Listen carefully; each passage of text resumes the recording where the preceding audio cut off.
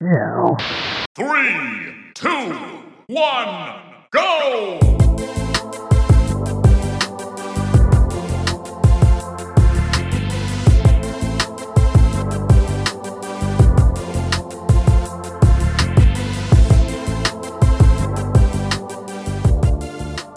What's up, everybody? Thank you for joining us for another episode of Cool Down Time. My name is Marco. I'm your graphically outdated host of the show.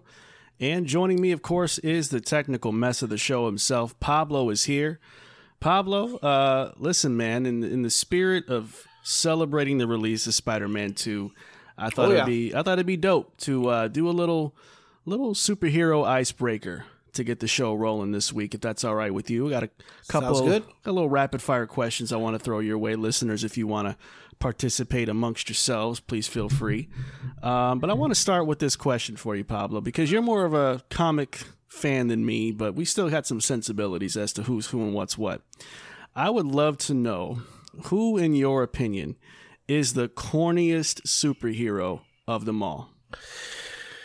I mean, you can go easy and go like Robin or something like that. Okay. But I think that the corniest superhero of all time is probably Captain America. Oh, you're going to piss some people off with that one, bro. I mean, look, the spirit in which that character was conceived was all fine and dandy within the time, you know. But now we're in a new state here, and America isn't the America people want to think it is. And so kind of having this superhero, even in the movies, he's always been the most annoying. Now, Chris Evans does a good job in terms of embodying what Captain America is. But as a whole, I think Captain America is just devastatingly corny and just not devastatingly. He's a whole boring ass character. There's nothing about him that is particularly endearing to me in any way, shape, or form. Pure whack. He's just whack as fuck, you know. And maybe that has to do something with like that closely ties my feelings towards the world these days. But Captain Biden in the house. Is that what you're saying right now? Is that what's no? going on? I'm just saying more or less. You know, I don't want. We got some cheerleaders here for. We don't need none of that. Yeah. We don't need none of that. I'm with you. I'm with you. Yeah. All right. Well, my pick would be the Flash. I think the Flash he corny. is whack. Every time I see that man on screen, I just let out an audible ugh.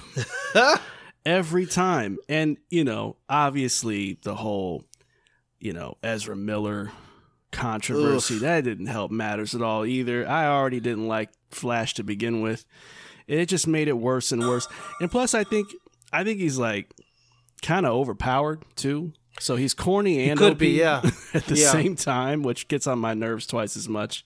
Let me ask you the alternate question of that. Who is the coolest hero of them all? Just downright cool. I think the coolest hero of them all, and I'm going through comics and kind of like film. I think it's Iron Man. I think he's everything Batman wishes he was in terms of like that tech. Don't be that tech, man right now. Tech billionaire. I mean, he got an alcohol problem. Not alcohol. I just think. I mean, Robert Downey Jr. has that, sir. ALKHALL.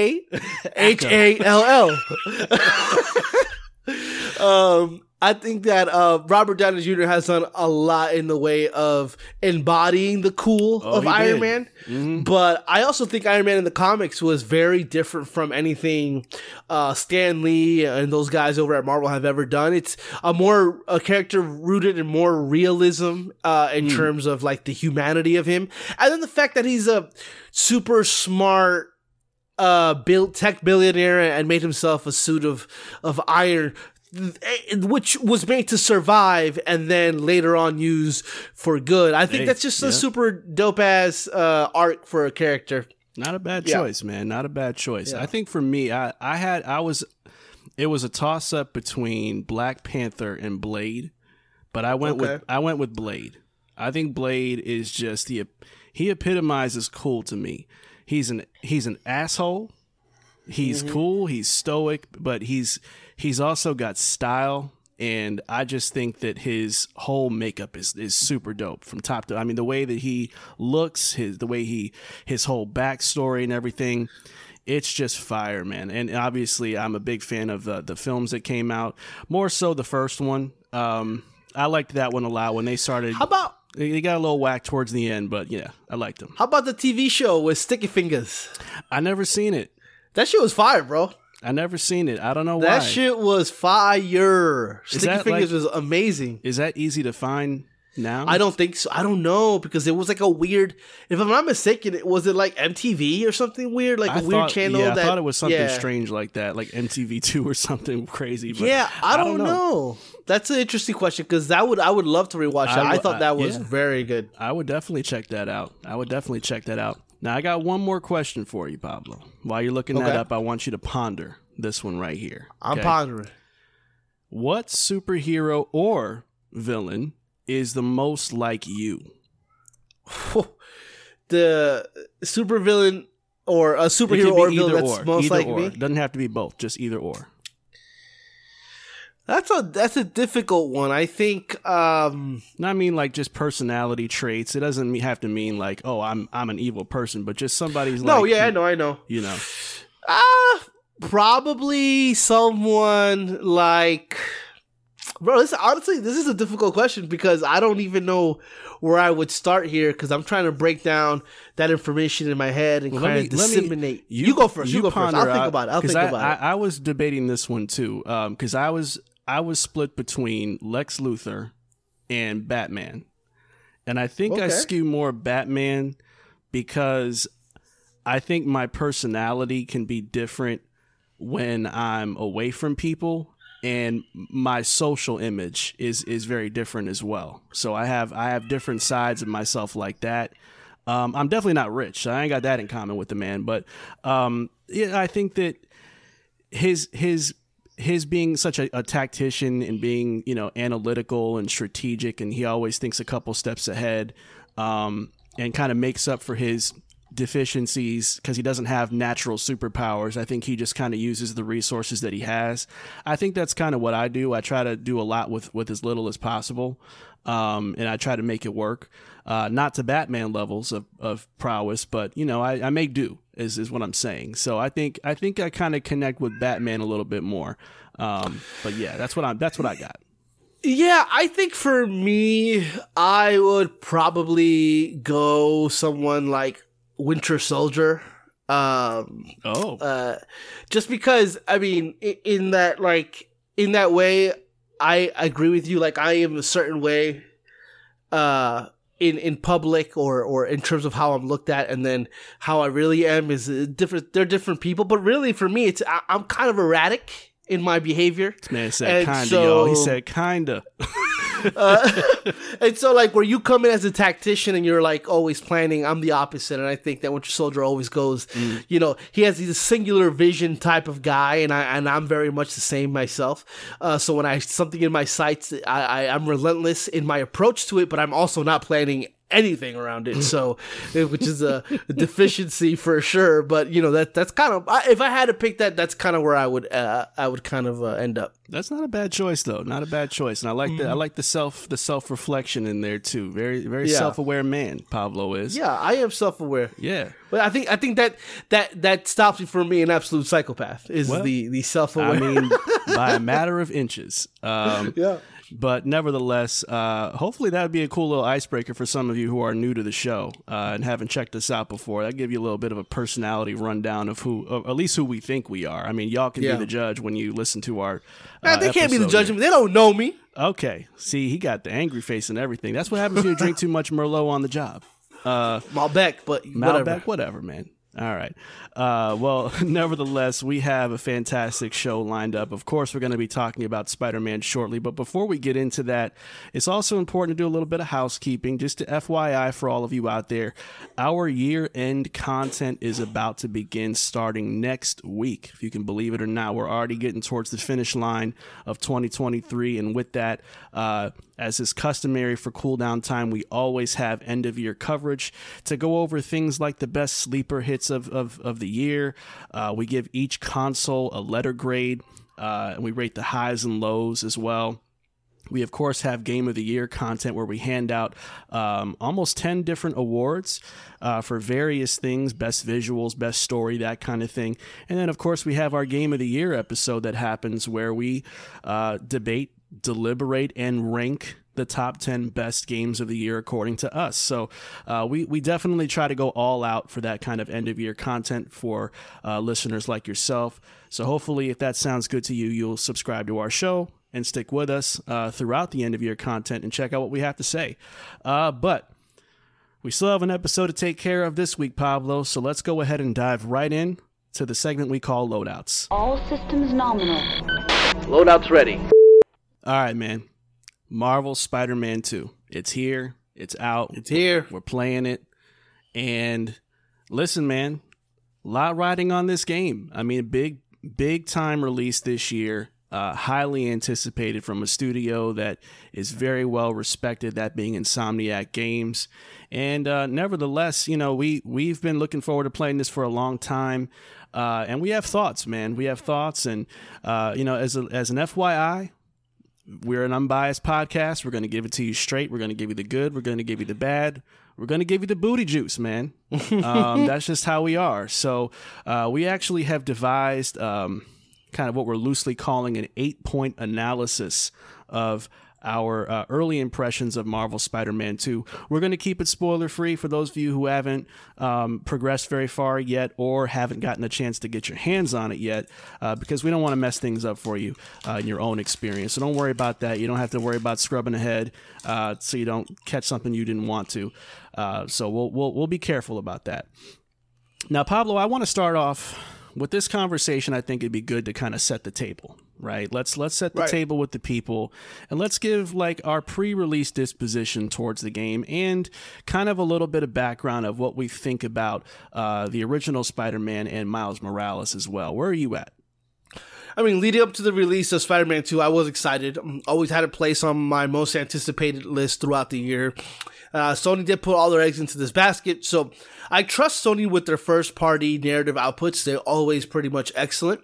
And the reason I was so excited was because of the simple fact that 2018 Spider-Man showed a lot of promise, and in 2020 Miles Morales was for me a step up, and I loved that even more so than the original.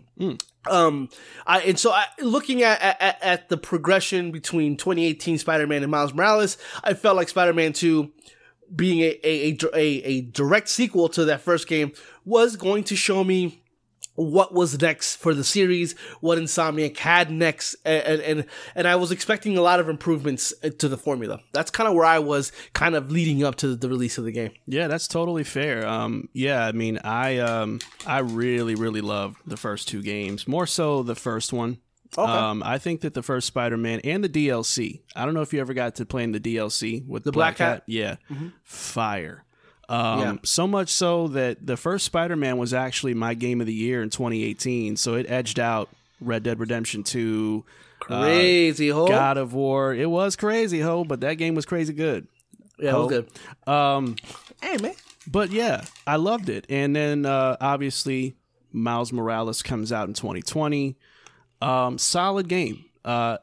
The length of the game didn't necessarily bother me so much, but I did think that the story beats were not as interesting to me as Peter Parker's story from the first game. But I think it was a good, a good appetizer or introduction to Miles Morales' character to get us set up for this game.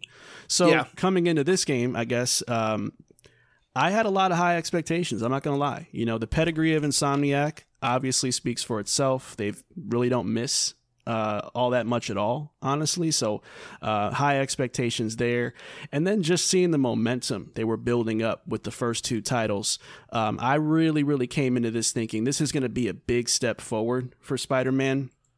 And so that kind of leads us into where I want to go next. I want to do like just a quick opening declaration of how we're feeling about the game. We'll get into the nuances of the story, the quest, the combat, the visuals, the bugs and glitches, whatever. We'll get to all that in due time, but just a quick opening declaration, Pablo, of where you're at with this game so far. I feel like I've been saying this a lot lately about games, and it's just the way I feel. I think that my kind of right now where I'm at, it's complicated. Okay. I could say to you, I will say this. I do not think that Spider-Man 2 is the evolution of the Insomniac Spider-Man formula. I think that in a lot of ways, it is a one-for-one copy in terms of its design, its gameplay, even its storytelling. It does have some new added features that we'll get into a little later, but overall, it does feel to me largely the same. I'm not a fan of it's more of the same critique. I think a lot of times it's a lazy critique, but I do think that it does apply for Spider-Man 2 for better or for worse. You know, I think obviously talking about the first Spider-Man and Miles Morales, how those games were so good. Yes, we're playing more of those games, but being that I hold Insomniac to such high regard, I wanted Spider-Man to take that formula and evolve it into something more. And unfortunately, I never feel that in this game, or I haven't yet. I don't feel like it's taking any of those things, gameplay, story, to the next level. I feel it's a very, very, very safe sequel to the point where I think it hurts it. I think the fact that it is that safe, it does hurt the overall experience for me. And all of the stuff talking about the length of the game, none of that applies to this conversation at all. I think the length is the length. The vision of the creator is the vision of the creator.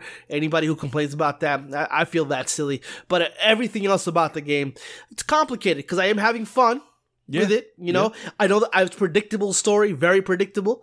But I am enjoying some of those aspects of the story. Some of those moments are working for me. But in terms of the overall picture, it's very complicated because I really was confident that this game was going to blow me away, and it just hasn't done that. It's whelmed me, but it's not overwhelmed me in any specific way. Okay, that's fair. Yeah, I mean, I'm kind of with you in terms of, if there's one word to describe Spider-Man 2, I think safe is the word. And I can go either way with that. I can appreciate the game for being consistent in the things that it's doing well, but I could also kind of look at this game and say, man, I really thought that by now some of the things that were deficient in the first two games could have been addressed better. And so it's tough because I look at Spider-Man 1 and I look at Miles Morales is almost like the alley-oop pass. Right. And it feels like Spider-Man 2, instead of dunking that shit, it settled for a layup. You know what I mean? Yeah, it kind of feels like a layup line game to me, in a way. It doesn't. It's not a game that's really trying to push the boundaries within its means. It's not trying to be, the next big leap, in my opinion.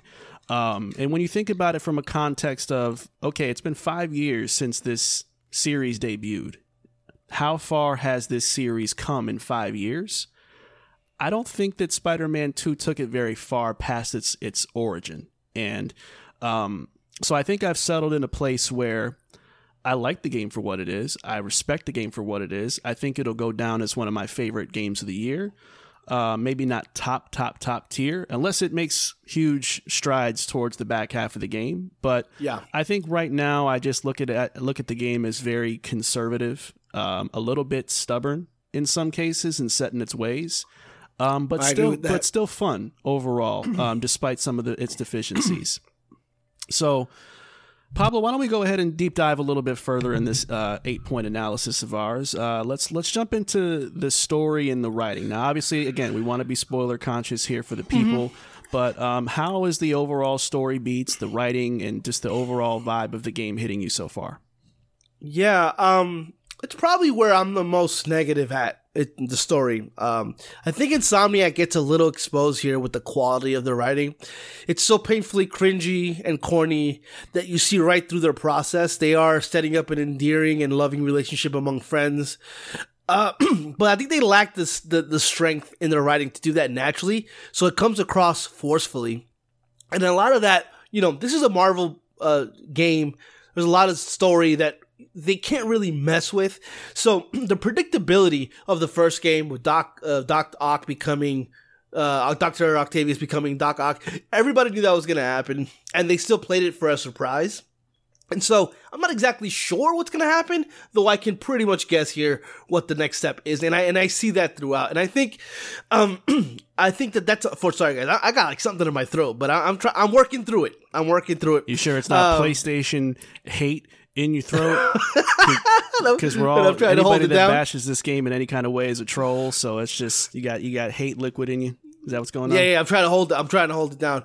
But I just think ultimately for me, I think that, when you look at other games that have a lot of the same formulaic things over and over again, like Yakuza, where you explore the same kind of map over and over again, there's always that underlining expectation where we know the story of Yakuza is going to be bonkers amazing.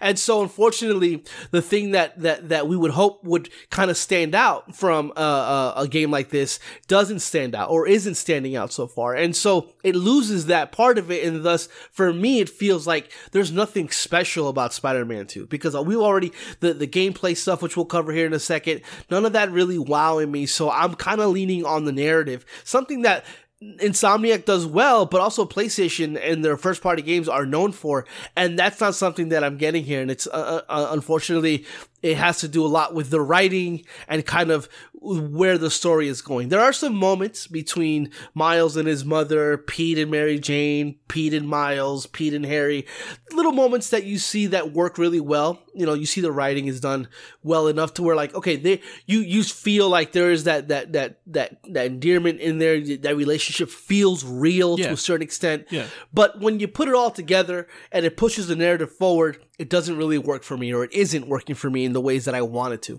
Yeah, I feel that. It's always tricky with any comic book game because it's always a retelling of a story that's been retold and retold and retold. So, I understand the challenge that comes with writing the same story, but just in a slightly more interesting way or the Insomniac way or whatever. So I get the challenge. I think that the writing so far has been fine. I don't find any of it to be offensively bad. I think when you know what you're getting into as a Marvel title, you're going to get the quips, you're going to get the corny jokes. It just comes with the territory, and I shrug it off at this point because I know what to expect. This is my third game in. If I'm offended about quips at this point, there's something wrong with me, right? So I think strangely enough, this is probably one of the categories of the game that I have the least amount of issues with because of acknowledging the challenges that come with retelling that story. I think that my only beef is kind of in the beginning of the game. They do a lot of like exposition about how much time has passed since the events of Miles Morales. While you're kind of battling in the opening portions of the game, and you're trying to piece together, this sounds like this is happening a couple years removed because they're talking about altercations with other villains that we didn't see in the other games. So I think some of that could have been a little bit more clear because they're playing around with the time jumps thing a little too much. I think in that sense, I would have appreciated a little bit more, a little bit better of a flow coming off the heels of what happened in Spider-Man 1 and Miles Morales into this game. But it's not enough to make me frustrated. It just kind of makes me have to play mental catch-up in a way that I don't necessarily want to in the early portion of the game. But that's probably about all I would say is a negative for me right there. What frustrates me, though, is that they're the ones that still have to structure the story. And with Spider-Man 2018, they still try to play that Dr. Octavius reveal as a shock when it wasn't. And I think they're doing the same thing with a certain character here, and it's not going to be surprising. And then I have to kind of ride along with Miles and Peter pretending that everything's going to be fine, knowing damn well what what the shoe is going to drop, what exactly that shoe is, the brand and all that shit. So it's kind of like the immersion of that story is kind of taken away from me. Maybe because I'm a comic fan, but even like I think people who know just a little bit about the comics or have even seen the movies know exactly what to expect. And then you add to that the fact that we've already seen trailers about this game, and we know that Peter does eventually take the little bit of that. The thing. The thing. So it's kind of like that could have been a surprise, but already spoiled. So it's like so many things that we already know, and they're still playing him as, oh, we got you. You didn't see this coming, but it's like, we definitely did. And so like, I feel like if they know they have to play with a known quantity, that it would have been interesting for them to do something different, something interesting with it. I guess I feel that. Yeah. I do get that, because, you know, it kind of throws me back to, we always reference Final Fantasy VII Remake, but the way that they kind of retooled that story and kind of subverted expectations, I think was really dope. And I think comic book media in general really needs to take a page from that and start being a little bit more bold and audacious about making some changes. But I think the problem is that the comic book community is so difficult, for lack of a better term, that if you stray too far from the source material, there's going to be hell to pay. So again, I empathize with them about not wanting to take too many risks, because the blowback from that, from the comic book community, is nuclear. So they had to be, they had to tread lightly on that one. So I'll take the hit in terms of the predictability, because I get that they don't want to, they don't want that kind of problem, for sure. Yeah. But and it's Spider-Man. It's like if anything, it's the biggest known superhero comic book character of all time. So like, they can't really divert too much from that. You got to be careful. Yeah, for sure. Yeah. But you know, here's where we kind of transition into some of the gameplay stuff, though, Pablo. And I want to start with the main quests, and I want to talk about the side content too. So, kind of walk me through your early impressions about both aspects of the game. Remember when I said that the game was a lot of the aspects of the game were 1-for-1? Well, that carries over to the entire structure of the quests and the side quests. You're still swinging through the city. You're still seeing random events happening. You engage with them or not. They've changed the way that some of the collectible stuff is, what it does and what it's named, but it's still largely a lot of a collectathon in terms of the side stuff. The cool thing about the story aspect of it is that Miles and Peter both have their own unique side stories, and their own and each of them push the story forward depending on where you are in the story. And so it's really cool to switch between those characters and doing a side mission for Miles and doing a side mission for Peter. You know, you see the dichotomy between those two characters while they're both struggling as Peter Parker and Miles Morales and Spider-Man. They are also very different people with very different ambitions and very different things, and you see that play out through the side quests, which I think they're done really nicely. You know, I just helped my school set up for a recruitment video. I rescued something, blah, blah, blah, and I got this really cool outfit that only would work for Miles Morales, and then, you know, Peter stuff also has his own little things going on the side. So I really like that the side stuff really taps into the cultural and the minority parts of Miles Morales, and then the whole Spider-Man with Peter Parker is a more classic Spider-Man experience at that. So I like those two things coming together, basically taking the stuff from Miles Morales and Spider-Man 2018 and putting him into one. As for the Spain story, you know, and the quest setup, I think that those missions can get a little repetitive in terms of what you have to do, but I think overall they're different enough to where they're interesting and they're still fun to play. I haven't gotten to a main side mission or a main quest and rolled my eyes like, this again. It's still fresh enough to where it feels fun to play. Yeah, no, those are great observations. I actually think the main quests are pretty strong. I like the way that they feel. They feel pretty dynamic. They have a lot of good variety to them. Good pace, good flow, and they transition in and out of the story beats really nicely as well. I will say I didn't enjoy the opening set piece, for lack of a better, to go spoiler free. And I'm in the minority there, and that's all right, but I just thought it was a little too much like Final Fantasy 16's Titan boss fight, where it was very button prompts everywhere, QTEs, and a lot of things that just didn't feel very good, and I felt like it was just kind of hollow and took away too much control. And I think the whole sand thing got a little irritating visually, which we'll talk about later. I just didn't find it very compelling at all. Yeah, they said hold on to your hats for the first hour. I wanted to throw my hat at the TV. I wasn't wearing no damn hat, first of all. I just wasn't very I was let down by that opening. I thought it was I thought it was actually pretty lame. Yeah. I think we're probably in the minority there, but I think if you're someone who loves bombast, it's going to do a lot for you. It didn't do much for me personally, but besides that, I think that the quest structure is fine. I think my biggest gripe with the game is the stuff that's scattered across the map.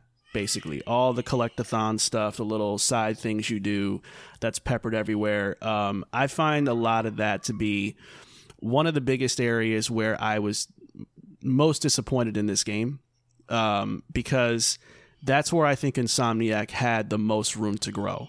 I just think that they're bad with side content overall. I think they don't know how to put genuinely interesting things on the map to go and do.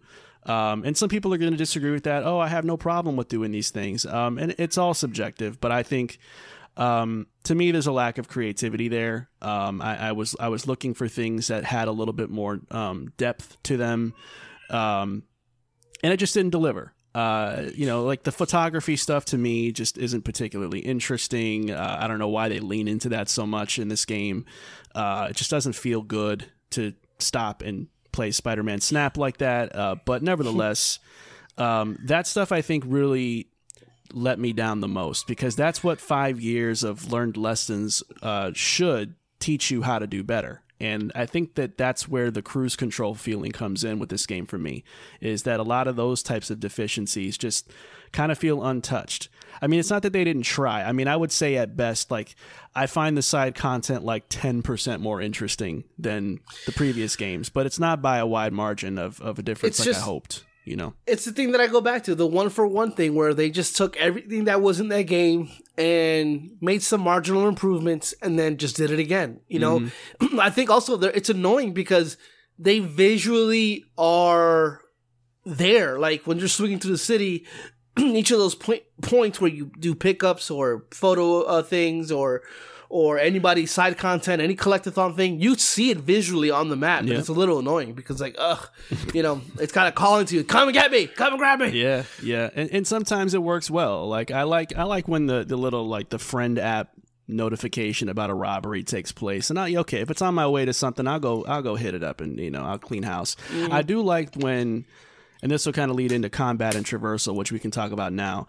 I like when you run into the other Spider-Man while you're fighting. I think that kind of thing is dope. I was telling a good friend of the show, Will, we're both big Resident Evil fans. And I told him, like, Resident Evil 2 is such a missed opportunity because Claire and Leon are both in the same place in the police department, and you never see each other. I always thought that was a missed opportunity. So I like the fact that they do that, where you see, like, you just be swinging around and, there's Miles, or something like that happens where you fight and then you guys can high five.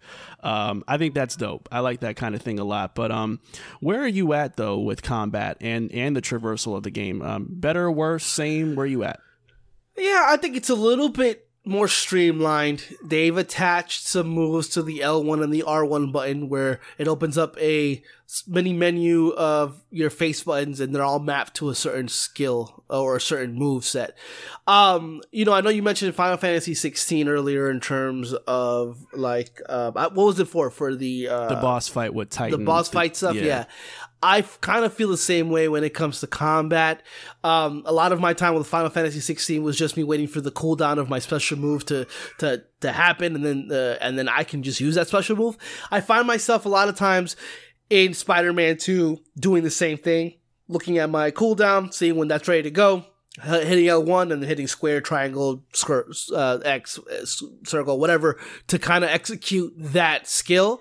And it's made the fighting for me less dynamic, though I think it looks cool, and I think a big part of the game is, a big part of being Spider-Man is looking cool, doing shit. And I think that does that in spades.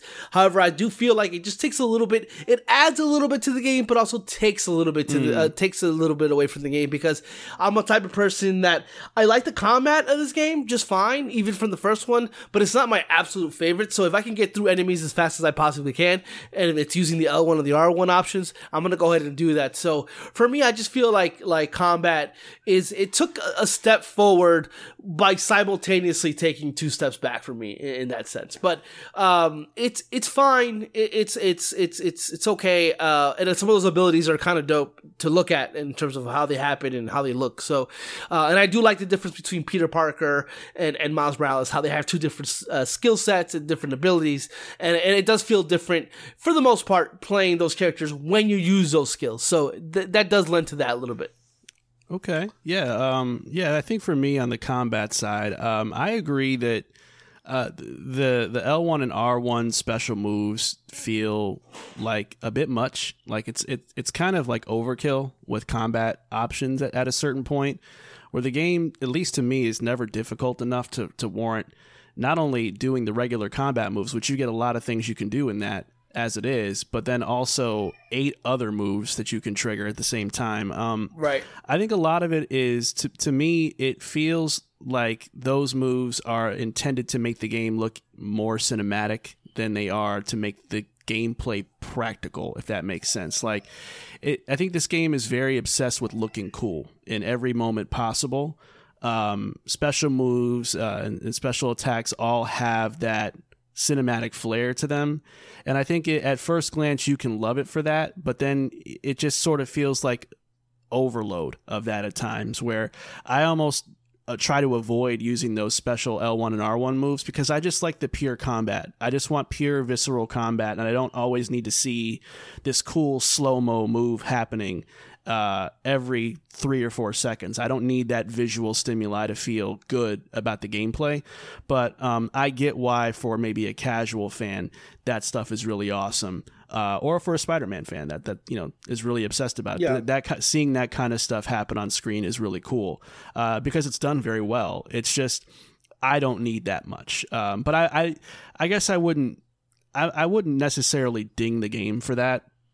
I mean, why not have more options there? It just feels a little bit like, I don't know if we needed all of this per se, but I can go either way with that. I think my thoughts really, as far as negatives go, I think the skill tree system is a little, it's a little much. It's a little much. Yeah. It could be a little bit of fatigue from so many skill tree systems across so many games now, but I don't necessarily, from what I've looked at, I don't find too many things on the skill tree super interesting. Some stuff looks cool, like some certain moves and stuff like that, but I think it might be a little excessive at this point. Well, it is a lot, because you have your Miles skill tree, your Peter skill tree, and then you have a shared skill tree, and it's like, oh man, it becomes a little much. I agree with that. I think that, and then obviously there's the other skill, the gadget skill tree, and all that stuff. So it's kind of like, oh man, so many things that you're juggling, and honestly, it's visually kind of like it's messy, but there's not a lot of stuff on there that changes the way I play too much. Yeah, that's kind of my point. Like, if it moved the needle a lot, then I would go, okay, I get why we have 3 skill trees, but I kind of feel like I'm in analysis paralysis with my skill points now, because I'm like, do I get something for both of them? Do I get something for who am I going to play as more, Miles or Peter? I don't even know that yet, so it's hard, And then some of the skill sets for both almost feel like things that you should already be able to do. That's true too. Yeah, I didn't think of that, but it's like these feel like foregone conclusions to me. But okay. Yeah, like swinging and then changing direction by pressing the circle button to left or right. Yeah. Well, he'll zip to the left or right. It was kind of like he should already do that. If he's been Spider-Man this long and he ain't think to do that yet. Yeah, that's crazy. But speaking of that, I will say that the traversal of the game, swinging through the city, is always a standout. I think it's the most fun I've had in an open world game in terms of traversing this year. It's just really fun. It's some of the most fun I've had, period. Honestly. Yeah. The wingsuit, I'm kind of a fan of the wingsuit. I think it's a fun little thing to use. I do dislike the wind system that it has, where it gamifies that shit, where you have to kind of fly through these rings. Don't like that. Not a fan of that. But I like the wingsuit in terms of, like, going through and then probably being in an area where there's not a lot of places to kind of swing through, and then just popping the wingsuit out and kind of flying around through there. I like it. Sometimes I put a a gear on that has a cape on it, so I'm like literally flying. So little stuff like that. I like the way that looks. But traversal is top notch. As long as you're moving quickly throughout the game also looks beautiful as well in that aspect. So I really enjoy it. My only thing a little bit with the combat, just to go back to that real quick, one thing I want to mention is combat in confined spaces doesn't feel amazing, and traversing through confined spaces doesn't feel amazing. This game was obviously built for speed, so whenever you slow down, everything just feels a little off. The way he animates when he walks, certain things that I should be able to get through, like big holes in the wall that I should just easily be able to jump through or crawl through, I can't because there's a small cinematic attached to it, and so I have to kind of zip to it. It's little annoyances like that feel like, okay, this game is not built for the indoors. It shouldn't be a big deal because obviously this is Spider-Man open world game, but the game does put you indoors a lot more than you would think, and so there's always those options. So, that's kind of where I'm at here with it. Yeah, that's fair. That's fair observations. I don't have too many problems with indoor environments per se, but maybe I haven't seen some things that you have yet. I think you're further along than me right now. Yeah, but I think in terms of traversal, I agree. It's still really, really good to swing around, man. It feels good all the time. I think the wingsuit though, I don't use it a lot. I think it's fine, but to me, I just get more gratification out of swinging like normal. But I will say the wingsuit gamification, as you called it, I think it is kind of annoying to me that they did that, and I think it doesn't necessarily feel super good either. I feel like it's almost too fast in certain instances where it's a little wonky. I don't have enough control the way that I do with usual web slinging traversal, so I tend to lean towards the OG way of doing it, and I seem to be doing fine. I think that's because a lot of the wingsuit stuff is attached to upgrades. Well, yeah, I was gonna say I think it might be like maybe I haven't seen everything that they have to offer with like wingsuit features yet, so maybe it'll feel more viable, or maybe we'll see more missions that use it a little bit more prevalent. And I'll get why it's there, but for now it just seems like a nice to have, but not like a real game changer for me. Pablo, let's transition into our next point of analysis here, which is the presentation, visuals and sound, or wherever you want to go from here. Just kind of tell me how this game looks and sounds to you at this point. Yeah, I mean, visually, I think the game is okay. I don't think that this game is like a standout next gen title. I know a lot of people have shown off a lot of their screenshots, and I think a lot of that stuff does look nice, and the game can look nice.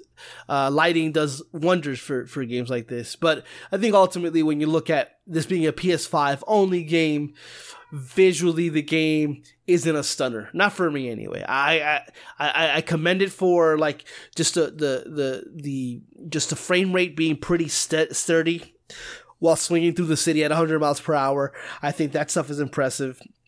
But, anytime you slow down for more than a crawl, it looks like the game looks a little bit muddy at times. I think the water effects are fantastic. And like I said, the lighting is fucking fire. Yeah. I mean, the lighting, it really can... Very solid, very solid. So, but I visually, I do think that the game itself isn't amazing, but it isn't bad by any stretch of the imagination. I'm confused why this game doesn't also exist on a PS4. I think they, the way they talked it up is like, this game is a PS5 only game, and it's going to take all the advantages of the PS5, and it does. A lot of shit has been made about the fast travel, and there's some things that happen in the game that really load the map really quickly. I won't spoil what that is. I think that's really cool moments there. But I think they probably could have used some loading screens and made this a PS4 game, and nobody would have batted an eye in terms of visual standout, because I don't think it loses anything from that. But sound wise, I think the game has great sound. I like the ambiance of the city. I think they do a really good job with that. There's so much more cars and people, and you hear that throughout the city, and I think it's a really super nice touch, especially when you're going really low into the city, swinging. You get the hustle and bustle sound. And the cars honking, and then just kind of like that sound sound of you passing a car at that fast. All that stuff is done to an expert level, and they've always done a good job. And there's no excuse here. They kill that shit throughout, and I like that quite a bit. And the music is dope as well. Yeah. I like the music. There's like a no spoilers, but it's like a jazz portion mission that you do, and the music there is really dope. And then all of it, the ambiance, all that stuff is very dope. I think that they nail that pretty good. But just I expected a little more in the visual graphical department, which I don't get here. Yeah, no, that's totally fair. I think the game looks good. I don't know if I can go to great, because I think the character models and the faces specifically, they need Jesus, man. They do. Some of them, some characters look phenomenal. I think Miles Morales' face looks great, looks really detailed. The new hairstyle is cool. And then you have the weird alien eye color and butterface syndrome going on with the Harrys of the world, the MJs, the Genkis of the world. There's a real strange split in quality that I think is more noticeable now than it even was in the previous games, to the point where I think certain characters look downright better in the other games. And I didn't expect to feel that way, but that's been a big problem for me just on a visual level. And then I think Peter Parker's face is another sticking point for me. For those of you that recall, the original Spider-Man release on PS4 had a totally different character model for Peter Parker. And that character, I think, looks vastly superior than the new Peter Parker face, because the new face is, man, it's almost expressionless at times. It's like this half stoic, half shit-eating grin kind of expression that doesn't look very good in cutscenes. It doesn't sync up with the excellent voice acting of Peter Parker at all, where Peter Parker sounds like he's so charismatic, and then you look at Peter Parker's face and it doesn't, like, his eyebrows don't move, his mouth doesn't really make any kind of moves as well. It just seems very flat looking when you watch him in cinematics, and it just stands out like a sore thumb for me at this point. And I'm really disappointed in that, because for them to change the face, to begin with, that was weird to me. And then to do that and then go a step backwards is even weirder to me. I think they tried to make it look as much as Tom Holland without being Tom Holland. I think that was probably what they were trying to do. I get it, but it just seems like it, and I know it's bad, because when you compare, like, I've gone on YouTube and I've compared, like, here's what the old Peter Parker looked like in, like, excruciating cutscenes versus here's what the new Peter Parker looked like. I mean, the look of anguish on the old Peter Parker's face, and he looks so sad and crushed during the final moments of the first game. And then you see the new version, and it looks like he's kind of like pissed off for even being there. It's like, why am I here kind of face. So I think it's safe to say at this point, I think that was a big mistake on the part of Insomniac that I don't hear enough people talking about, but I just think he looks bizarrely deadpan in almost every cutscene I see him in. I almost think that choice wasn't made by them, almost like a Marvel thing. Oh yeah, because it had to be. It doesn't make no sense. Why would you do that? Yeah. I think that was a huge mess up on their part. But that aside, he's not the only face in the crowd that's a problem. But obviously, he's one of the main characters, so it kind of is a big deal. Sound wise, I think the 3D audio is great. To your point, the examples of swinging through the city and hearing that hustle and bustle is so dope. The soundtrack is solid as well. I really like all that. No real complaints, honestly, about anything sound related. I think they do a great job with their sound design team, and it really comes through in a very believable and entertaining way as well. But not all. I like the. Oh, go ahead. I like that sound it makes when you punch the last bad guy. Oh yeah. That's. Yeah, like this. It's so dope. It's like, okay, now I know I finished. I want that sound when I clock out. I want that when I leave work. I want that do part. I want slow mo as well. You want slow mo? I know it. All right, man. Well, not everything has been peachy about this game's launch, and of course, one of the most hotly contested parts of this game, my friend, has been the polish of the game, or maybe in this case, a lack thereof. We've heard various reports from a lot of people that there's been a lot of bugs, glitches, hard crashes to the console, that kind of thing going on. So I'd love to hear more about your personal experience with this and what you've maybe run into and where you think the technical state of the game is at right now. I mean, look, I don't think that this game is a mess technically. Like, it's not like this unpolished turd, but it is Insomniac's probably their worst technically done game, because there's just way too many instances of me kind of in the game kind of having quest breaking bugs where I'm supposed to press a button and the prompt doesn't show up. It happened 3 times, and yesterday, the one time that it happened to me, I had to reload 3 different times in order to get that prompt to finally come up, which is no good. I know we talked about sound, but another thing that I had is sometimes the sound was dipping in and out. Oh, really? I had a portion where I had to restart because Mary J.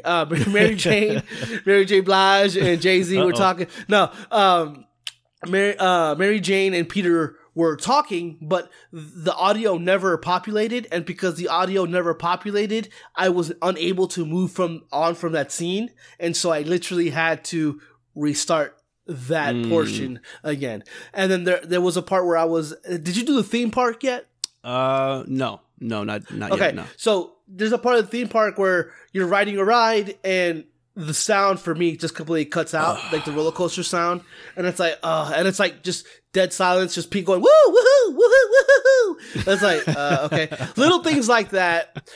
On its own are not killer, but when they keep happening, the whole saying, the death by 1,000 cuts, where they keep happening over and over, it's very, very, very annoying. The game does maintain a very steady frame rate, but unfortunately, just too many of those little things happen that really have become an annoyance in a way that I've never really experienced with an Insomniac game. Surely never experienced it with Spider-Man 2018 nor Miles Morales. It really has me call into question what the fuck was happening in the last 5 years. I know that we're also making Ratchet and Clank, and I know there's a lot of stuff going on with Miles Morales, but man, it almost feels like maybe PlayStation had needed this out this year, and maybe this could have used a couple of more months of polishing. But overall, yeah, it's a little messy. It's not the end of the world. It's not like a complete, it's not a complete shit show, but it is annoying, and it is happening more often than not. And it did take a little while for me to get there, because I was like, oh, I'm fine, I'm not having any issues. And then they started coming, and they kept on coming. They came so much. Oh yeah, let's go. No, we're not going. We're not going. We're staying here. You go over there and do that. I haven't run into a lot of like deal breaking issues so far. There's definitely quirks. That's clear, and I agree with you. I feel like this game is probably 2 months premature in coming out. Yeah. It needed a little bit more time in the crock pot, as it were. But I think that overall, though, it's going to get patched. If there's one thing I trust about Insomniac, is that they're on top of things with fixes. And I think they probably knew this game was coming out in a state that is not necessarily ideal. So I don't think, I would say in the next couple of days, we'll probably start seeing some patch updates come out, fix a lot of these issues, and get the game more stable again. Because normally when a game comes out, they already kind of know what the first patch needs to be to right the ship. So I think that'll be the case here too. I think in terms of resolution and frame rate and overall performance, really, really well done stuff. I love the amount of options they give us for fidelity and performance mode, VRR. Man. That kind of stuff is a game changer right there, man. And thank you to Insomniac for not compromising their vision on ray tracing. Because every mode has it. And so yeah. I'm happy, because I know in Miles Morales I was kind of upset that I had to pick performance without ray tracing at all. And I was like, oh man, I wish I had a little bit more of that. But then they patched patched in the Performance RT, and then we kind of got the best of both worlds. Great. But yeah, man. But yeah, that's kind of where I'm at with the technical side of things. So that kind of brings us to anything else you want to cover before we get to final thoughts? No, I don't want, because I mean, at this point it's redundant, but just like, I know there are features like apartment buildings where you go through the windows, you see like characters, NPCs doing their thing. I had one instance where every NPC was the same and doing the same thing at the same damn time. They were just literally crouching, standing up, moving around. All of you just go back, and they were all doing the same thing. The flash dance about to happen or something? Yeah, like that. I saw some clipping with cars, little things like that. Oh, Again, yeah. It's just stuff like that I kind of want to. The reason I wanted to say that was because, weirdly enough, a lot of people who are reviewing the game aren't talking about this, and it's like kind of surprising because it's like this isn't a non-issue. It's a thing. Yeah, some people were thinking like maybe the pre-patched version, pre-day one patch version was more stable than the patch version, and that's why people didn't say anything. I don't know. It's hard to say. I mean, reviews are kind of getting a little hard to trust these days, so it can probably go either way, to be honest with you. But maybe both things are true. Who knows? It's hard to really pinpoint that, but I get where you're coming from. Real quick question. And I hate to do this because it's a little bit kind of like, it's unfair, but I'm going to do it anyway. Based on everything you've played so far, Metacritic and OpenCritic have this game at a 91, 92? 91 on OpenCritic right 91? now. Yeah. Do you think that this game is deserving of that 91? I mean, if we're talking about for now, with where I'm at in the game, I'm reserving judgment in full, of course, but right.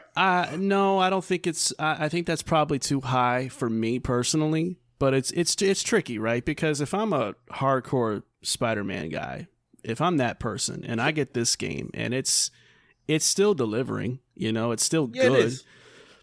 I could see 91 being about right to most people, but I think to me it's more of a. If I had to give like a arbitrary number for myself, it's more of an 85 kind of game to me. Yeah. Than anything. But, I think it's the quintessential 85. I've never seen such an 85 game in my whole life. It's the most 85 a game has ever been. Honestly, and that's a really good score. Man, but it's like... Why did we talk all this time? We could have just said Spider-Man 2, 85-ass game. Yeah. But no, let's wrap it up, Pablo, with some final thoughts about the game, and then we'll talk a little bit about the future of Insomniac. But any final parting shots about just kind of where you're at now and what you hope for the rest of your playthrough?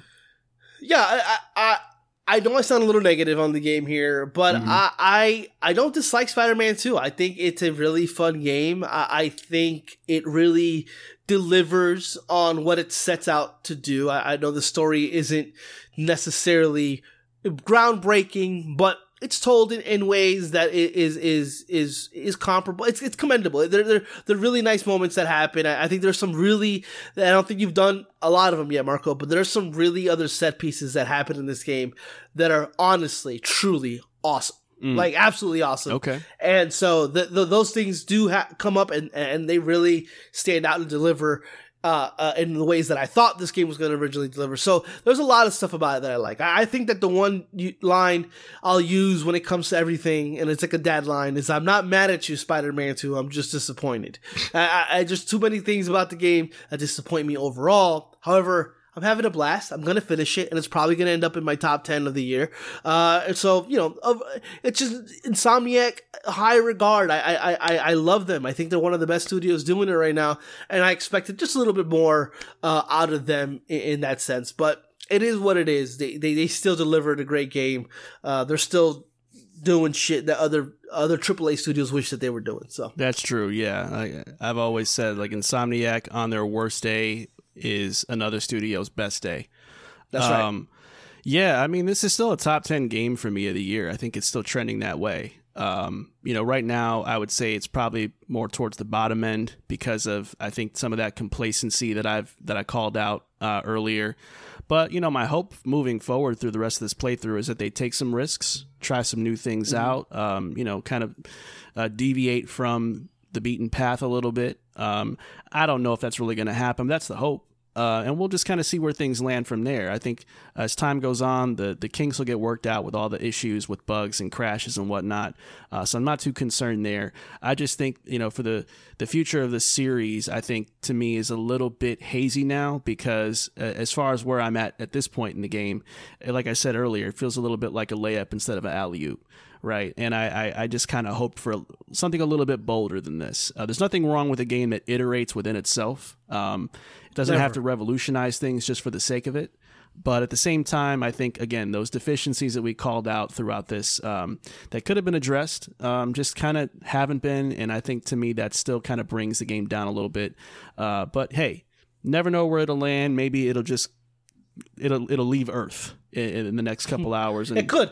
It 100% could. Yeah. So we'll just have to see. But, Pablo, with all the Spider-Man 2 hoopla going on, the future of Insomniac games is something that you and I have both been very curious about, especially with, recent headlines where we heard the narrative director of the game saying that a Venom spinoff is possible if they listen to the fans and the fans kind of want that kind of thing in a Miles Morales kind of way. What do you think the future of Insomniac is? And are they a prisoner of their own success with the Marvel universe? Well, on a personal level, I hope they don't do a Venom spinoff. I dislike Venom wholeheartedly. I don't like that character at all. No. I think it's lame. I don't think they ever have been able to pull it off in Spider-Man 3 or in the Spider-Man films.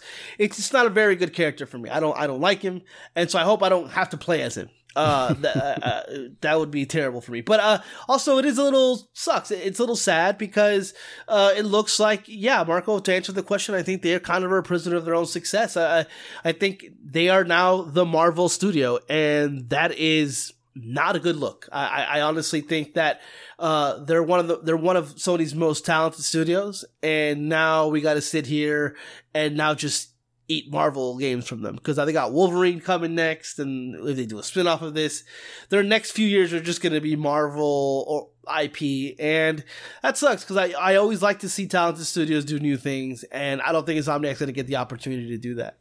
Yeah, I mean, I get where you're coming from. I guess I'm not as negative on that, which is strange coming from me because I'm not a big comic book guy. So you would think I would really want them to do more original stuff. But I think the realistic part of my brain is like, listen, if we're the premier Marvel studio in all of gaming, then that's not something we're going to walk away from. We're going to embrace that. We're going to run with that. Sony owns Spider-Man. We got to use it. So it might as well be with a great studio like Insomniac to get the most juice out of that franchise as possible. As far as the creative aspect of it goes, I think the reality of the situation is that, new IPs are just not safe. There's a lot of risk that comes with investing a budget into those types of games. And when you already are basically printing money with Spider-Man and potentially Wolverine, that's going to be hard to walk away from, no matter what you say. So, I mean, I get it, and I wish there would be more opportunities for them to test new things, to bring back old franchises, but the reality of the situation is just that's not doable in the climate they're in right now with the state of Sony needing to have, surefire hits. So the more they can depend on those easy wins, like a good Spider-Man game, the better it bodes for both Insomniac and PlayStation as a whole. So I see it kind of staying the same. And I don't mind if it's a Venom spinoff. I don't know if I'd get it per se, maybe on sale or something. But, listen, if I guess that's the one, if it ain't broke, don't fix it, I can kind of roll with. Because, again, why not have a great Marvel studio in your company? I think that kind of is a good look in my opinion. So, but nevertheless, look, man, that's going to do it for our Spider-Man coverage this week. We'll give some updates in the, next week or two to let you guys know how we're feeling about things after we've rolled credits and whatnot.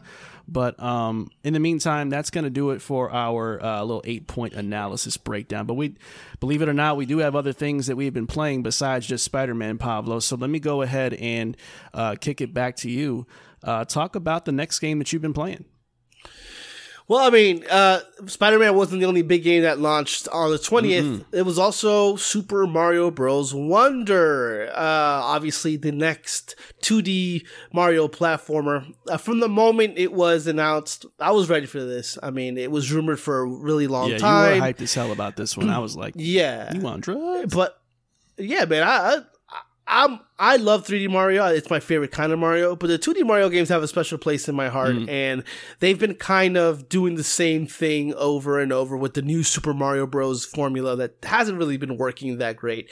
But I have my faith in Nintendo that they were going to deliver the next 2D Mario game that was going to be special. And what I saw from that presentation kind of showed me that exactly what they were going to deliver. So the game did finally come out, got my hands on it.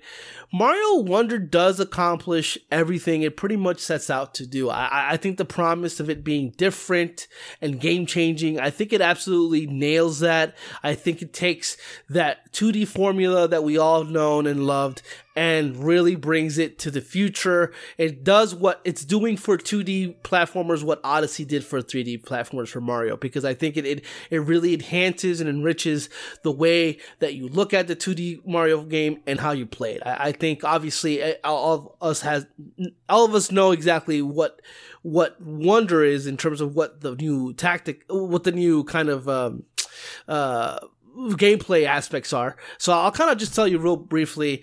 It's basically a traditional 2D Mario game with some 3D aspects, characters, great animation, and there's this thing called the Wonder Flower that when you take it, it completely changes the level design. I mean, when I mean it completely changes, I mean, you could be walking along this thing, you take that Wonder Flower, and then the actual ground you stand on starts to roll, and you start to have to balance yourself on it, or there's a stampede of rhinos that are coming out of nowhere.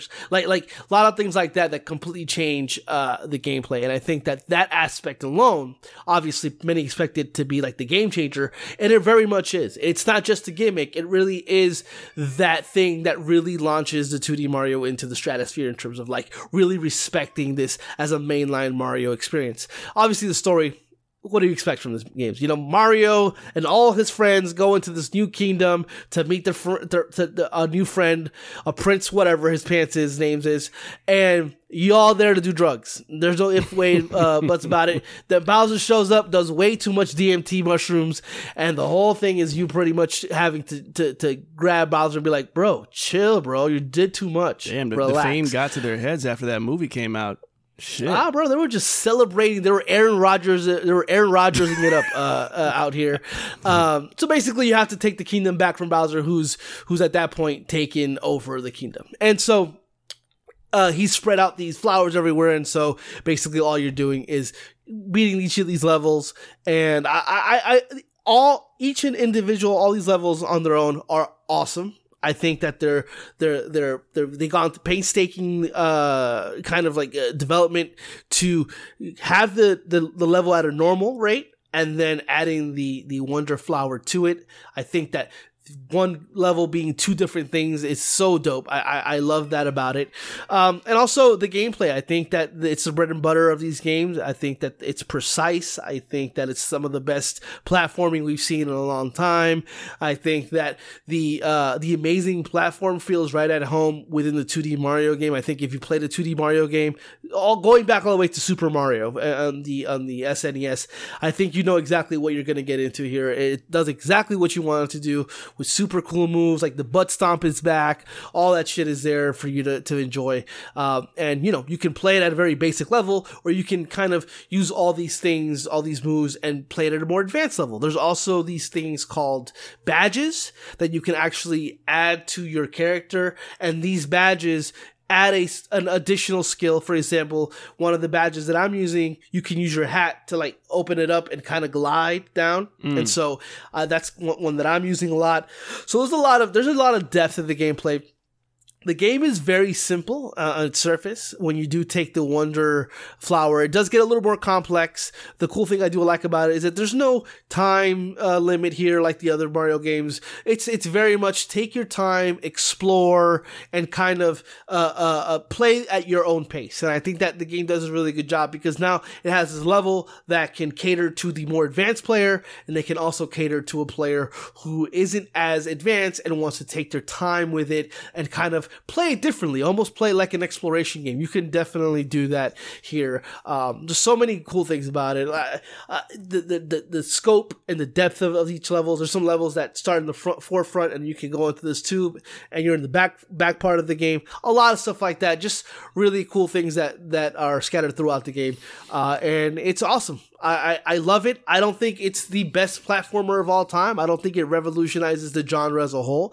I do think that it gives Mario, the 2D Mario, a very big and well-needed facelift because now no longer is that terrible art style from the new Super Mario Bros. Games. It's this new unique art style, and it's awesome. I love it. I think it's an incredible game. Honestly, very cool, man. I'm glad to hear that Mario delivered. Even though he's got a drug problem now, hope he cleans up because he always had a drug problem, bro. Always taking that flower to shoot that fire, getting high and rhyming.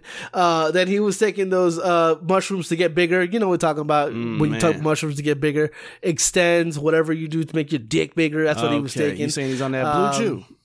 He's on that blue chew for sure. But DMT is a whole different drug, baby, and they weren't prepared for that. And so they're out here tripping balls. This game is about Mario tripping balls throughout this entire kingdom. Pretty dope, actually. Respect. Aaron Rodgers would approve. Right, you Joe Rogan would approve. Joe Rogan would approve. I'm telling you. Listen, I think Joe Rogan would be crying while playing this probably game. Would. He probably, yeah. I mean, listen. The steroids, I think. I guess so. Maybe a little bit of fentanyl, too, but who knows? Oh, jeez. All right, man. Well, that was cool. I mean, look, for me, I just have a quick shout out because we got to move on. Battlefield 2042, 2 years later. Listen, man, it's interesting because last week I shouted out Halo Infinite for the comeback. And we'll be talking a little bit more about Halo in just a moment, but Battlefield 2042, man. Listen, I used to be Battlefield McGee. Battlefield 2042 came out and shit the bed, just dripping with sauce all over the floor. Couldn't wash it off. And, look, man, 2 years in, they made a lot of radical changes to a lot of the bad design decisions they made at launch. They got rid of the almost like an Overwatch-like hero sort of system, and they reverted back to the more traditional class-based system of assault, engineer, support, recon, which is a huge change for the better. They reworked a lot of maps from the OG launch to make them more usable, more fun, more engaging, and just better tuned for the ebb and flow of combat, and a lot of other changes to the point where the game feels damn good. If this was the game that came out at launch, this would have been in my rotation like crazy back in 2021. So if you're a Battlefield fan, you haven't touched Battlefield 2042 in a long time, I just suggest going and trying it out again. You might actually like what you see, and you might get a very different experience than the one you might remember from back at its original launch. So just a quick shout out there. But other than that, I think... Look, man, that was a hell of a loadout segment for us, so we've got to go ahead and move on, man. Let's get to the news segment, though, Pablo. Got some interesting topics to talk about there. We call that segment Hit Points. Let's get started. For breaking news, rumors, and booty juice, it's time for Hit Points. All right, bro, so I name-dropped Halo for a moment there, and that was not necessarily a coincidence because our first topic is Halo-related because... after the disastrous launch of Halo Infinite and, of course, the leadership shakeups that followed at 343 Industries, many fans, us included, were kind of left wondering what the future was going to hold for Halo, and now we may finally have an answer, which might come as a shocker to many people. And that's because, according to recent rumors, the infamous 10-year plan for Halo Infinite might be getting cut short, as 343 Industries is allegedly working on the next mainline Halo game right now. So according to the rumor, only a small number of people are still working on Halo Infinite, and that's really just on the multiplayer side, whereas the rest of the team has now transitioned fully to the next mainline Halo game. So I guess the question for you, Pablo, is are you shocked that 343 is abandoning Halo Infinite sooner than expected to work on this new Halo? And if this rumor is true, is it the right call, or should they continue to capitalize on this recent resurgence for Halo Infinite instead? Where are you at with this? Honestly, I'm a little shocked because of all the work that I see that they're putting into the multiplayer for Infinite, and how there is a resurgence, there is a comeback kind of a brewing there, and so it's a little shocking that they seemingly are moving on sooner rather than later. I don't know what that means for the franchise. I know that I think the state of the game and a lot of the multiplayer stuff is what left like a bad taste in a lot of people's mouth. I think the single player stuff, it had some really cool, it had some cool ideas, but it wasn't like the best of it. So I wonder if they're going to soft reboot the franchise, or is it going to continue what Infinite, what story they laid out? I'm very curious because there's a lot of stuff that they did with Cortana, the weapon and the pilot, and I wonder if that stuff will carry over. I love Halo I love Halo multiplayer, but I'm very big on Halo single player campaign as well, and I'm interested the most to see what that means. Is that done, or is the next game just going to be focused on multiplayer? I'm very interested to see exactly what they decide the definitive future of Halo is going to be, because don't be fooled. The next Halo game also, I know we said that about Infinite, but the next Halo game, it can't do what Halo Infinite did. It just can't, because if Halo Infinite put the series in a coffin, the next Halo game will put those final nails into that coffin to completely close out that franchise. So I think that a lot of hinges on the next series. So I wonder if they'll decide to focus on the multiplayer, or if they're confident that they'll be able to do both. I hope it's both. But I am shocked. Because it's not like Halo Infinite is completely dead, and it's not like they didn't do some good work to kind of put Halo back on the map, which it really is. It really is. The players count has gone up. A lot of the gripes that people have with the multiplayer, that's mostly been taken care of. So, it's a little shocking. So I wonder what the next step is going to be. And I wonder if that Project Tatanka has evolved into the next Halo thing, because I know that was coming out for sure, and they haven't even mentioned it. It's never even been officially talked about by Xbox. So there's a lot of things happening that I wonder if we'll see the final product sooner rather than later, honestly. Yeah, it's all going to depend on what their vision for the next Halo is. As far as Infinite goes, I think there's only so much they can do in this resurgence to make up for the stigma of Halo Infinite's disastrous launch and terrible roadmap and anemic features with multiplayer and so on. You're only gonna do but so much to get players back in that arena again. I think at this point the smart thing to do is to say, let's not be stubborn about this. 10 years is a long time to commit for Halo Infinite. It didn't. No part of this project really panned out the way we hoped, even back from when it was first revealed. Right. So at a certain point, we got to be able to pivot when we got to pivot. And so I think it makes sense for them to say, you know what, let's maybe support this game for another year or two, and let's get cracking on this next Halo, because we got to get Halo back in the right spot again, in a place of prominence, the way that it used to be. To that point, I think the best thing to do for Halo is to turn it into a platform of sorts. My prediction is they're going to call it Halo, and it's going to consist of 4 pillars: campaign content, PvP content, PvE content, and a Royale, which is where the Project Tatanka thing kind of sinks in. And I think they're going to build off of those 4 pillars with continuously supplementing. Okay, the next developer direct is going to be, here's news on the next story expansion for our Halo platform. And it's going to be, to me, I think it should be a lot like what they did with the Master Chief Collection. Just keep fueling that and pumping that with more content and more features and quality of life improvements, and just make Halo less contingent on getting it all right the first time, and build something that's scalable. throughout the entire life cycle of the console generation, or even beyond that into the next one. Because I think, at this point, continuing to create these games is going to cost a lot of money. It's going to cost a lot of manpower. And with the amount of layoffs that are going on in the industry right now, it's not a sexy thing to talk about, but making games is getting harder. It ain't getting easier. So if you can make a great platform with a good core and you can build on that the right way instead of doing what they did with Infinite, I think they have a better future ahead for Halo.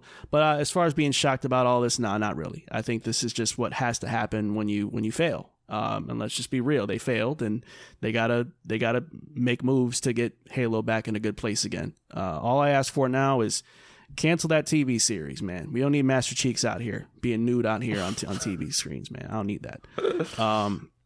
Yeah, it's so bad. Ugh, brutal. But not the only Xbox story we have here, Pablo, because rounding out our hit points this week is a little update about the ABK acquisition. Please don't throw up in your mouths or bringing it up again. I get it. We're tired of talking about it too, but this is kind of like the last little epilogue to it. Because now that the deal is complete, Xbox head Phil Spencer has opened up about the prospect of reviving old Activision Blizzard franchises. He actually stated, quote, "If teams want to go back and revisit some of the games that we have and do a full focus on it, I'm going to be all in because I think there's just an amazing trove of things we can go and touch again," end quote. So Pablo, real quick, let's have a little bit of fun with this real fast, and let's pick a couple of franchises out of the list of dormant IP they have that we would want them to revive. I think that the biggest one they talked about was Guitar Hero. Mm-hmm. But fuck that. I don't want no Guitar Hero. I think the one that I would probably be the most interested in seeing where they take it next do they have to be like dormant ones? We haven't seen them in a while. Just they've been gone, or they're just not prevalent anymore in this era. Remember Stargate, was it StarCraft Ghosts? Yeah. Oh man, that canceled game back on like the PS1 era? Yeah. So that game is, for those who know what StarCraft or World of StarCraft specifically, basically it's an RTS, over the top kind of game, but they made a game called RTS called StarCraft Ghost, and it was a third-person shooter that predated even those like Gears of War or something like that, and that shit for the time looked absolutely straight fire. And for whatever reason that we don't actually quite know, that whole entire game was canceled on like months before release, or like months into like final polishing states. And I would want something like that. I would want them to bring back things like StarCraft and games like that in a new mold, in a way that that other people can enjoy those games instead of being these very kind of niche RTS type titles. Those can still exist, but Ghost looked dope as fuck, and I wanted to see that because that world, even the world of Warcraft, that world itself is very interesting. Even like the world, like the stories and little stuff you see in Overwatch, that stuff Blizzard does such a good job in world building that I would love to see that in a game. Yeah, it was a good pick. I mean, it's a good pick. I mean, you really went niche as hell with that one. But hey, man, if they did that, that would be ultimate fan service, wink and nod, self-aware kind of a thing. That would be kind of dope. Because, I mean, look, what do we got? Spyro the Dragon. I'm sure you got a good one. But it's like these games that I understand. It's almost, I understand why those games are dormant. Where when it comes to StarCraft and that Ghost series, it's like, man, that's a mystery that I would love to know. First of all, I want to know what happened there, but also just would love to see that, man. That'd be fire. Yeah, I had a couple of picks, man. Obviously, Tony Hawk came to mind. True Crime was one that I was like, oh, that could be interesting. I'm going with Tenchu. I want a ninja-ass ninja game all the way. Here's the problem with that one, Marco, is I think that they could only remake them because I think any new Tenchu game, if I'm not mistaken, From Software owns the publishing right. Cool with me. Remake them and then put it like a dragon to the Yakuza thing and keep them bitches rolling, because I think that's just it's a gap in the gaming space to me. I don't know why there's not just a good pure ninja game. Like, I think, you know, when you think of games like Sekiro and stuff like that, like they try to do a little bit of stealth stuff in there, you hiding in some bushes or, you know, leaning against a wall, but it wasn't like Tenchu used to be, man. Tenchu was so dope back in the day in the PS1 era. I miss it. I miss it. And I think they could do a lot with that in terms of style, and it could just that's the one franchise I think can make some moves in the modern era. A lot of these kind of aged out. I don't think they'd be good coming back, but I think that one's got a shot if they play their cards right. But we shall see. No, yeah, you're right. I remember the era of like that ninja game. Like it was Tenchu, Bushido Blade. They had a lot of that going on back in the day. Yeah, I can't think of a lot of them now, but yeah, there was a time. The Bushido Blade was fire though. Bushido Blade was like one cut, like one touch death. Yeah, like, was super realistic. Raw. Yeah, I like that kind of thing for sure.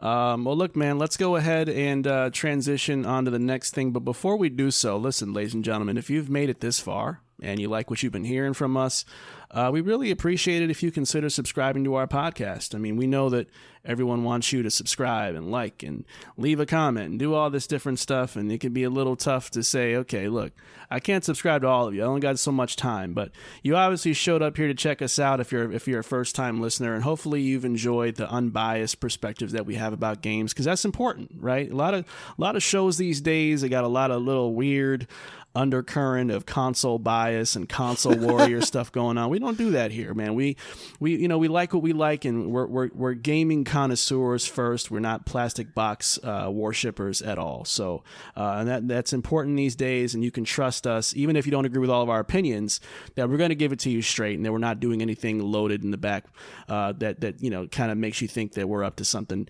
nefarious with that. So if that sounds cool to you, look, we're right where you found us, number one, so you can subscribe to us there. But just in case you're wondering, we're on Spotify, we're on Apple, we're on Google. Pretty much anywhere you stream stuff, you can find us there. And hey, if you're feeling extra cool, if you got time, leave us a 5-star review. That does a lot for us as a small show. Boosts us up the algorithms and up the search results so that we get a little bit more spotlight, which goes a long way for our show for sure. But look, we have a main event of the show to kick off next, so let's go ahead and get started on that. We call that the Checkpoint Chat. It's time for the Checkpoint Chat. All right, sucker. We're here. I have actually no idea where that came from. I just felt like being rude and toxic. So it feels like an old Muhammad Ali insult. You know, I'm gonna beat that sucker good. All right, listen, we here with the Checkpoint Chat, and ladies and gentlemen, we decided to have a little bit of fun with a segment that we call Cool Down Versus. And this time what we did was we have picked a series of video game developers, all noteworthy, all very highly regarded to varying degrees, and we decided to pit them against each other in a little playoff bracket like shindig here to decide which one of this batch of developers is basically the ones that make the better games or have the better history, the better portfolio. Just who's better is kind of where we're going here. So who better indeed. So we're going to be doing that. We're going to be kind of deliberating. We both have to come to an agreement on each of these choices as we move through each bracket, and we will kind of narrow it down as we go and pick an ultimate winner. So Pablo, why don't we go ahead and kick this off with a matchup that's kind of on time, considering Spider-Man 2 is here, Insomniac Games is kind of in the zeitgeist right now. So let's use our first bracket here for Insomniac Games versus Naughty Dog. This one's been kind of a big discussion lately. A lot of people are like, who's the best Sony studio? Is it Naughty Dog or Insomniac? But where do you land on this? And let's see if we can come to an agreement here. What do you got? I think when you say Insomniac Games and then you say Naughty Dog, I think also on paper, this looks very, very close in terms of like, ooh, who's better? But personally for me, I think it's Naughty Dog all the way. I mean, I just think with The Last of Us 2, and I know they have a little issues with factions, but that sort of storytelling is nobody does that. Nobody does that. Not in that caliber. I mean, the first game got turned into a prestige TV HBO series and barely changed anything, and it was still incredible. Like, I just think that when you look at what Insomniac Games is doing, great studio, amazing studio, one of the best that Sony has.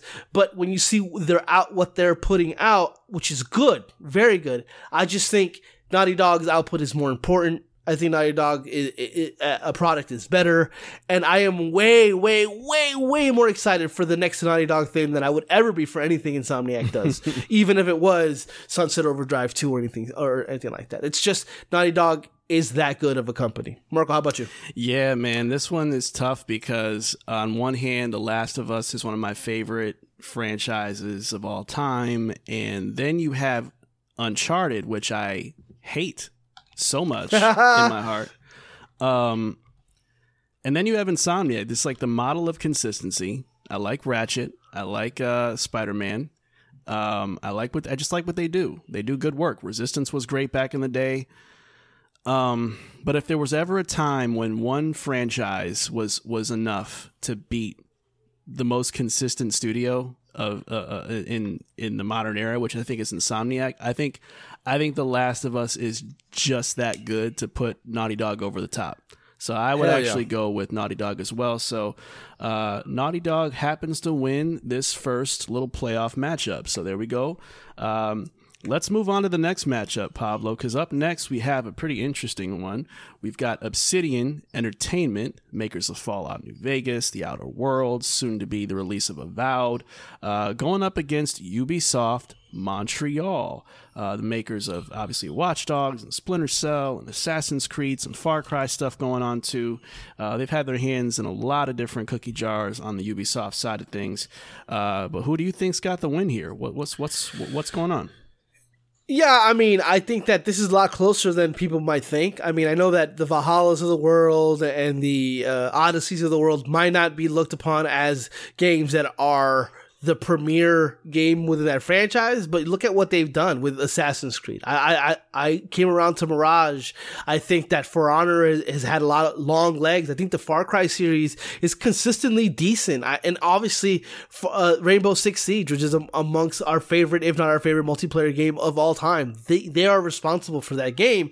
But I think honestly, if I'm looking at the whole picture here, I would go with Obsidian. I think, Obsidian with what they've done in the past with Pillars of Eternity and the sequel. I think the stuff like Dungeon Siege, Alpha Protocol, Fallout New Vegas, KOTOR 2, which wasn't as good as KOTOR, but it was still very good.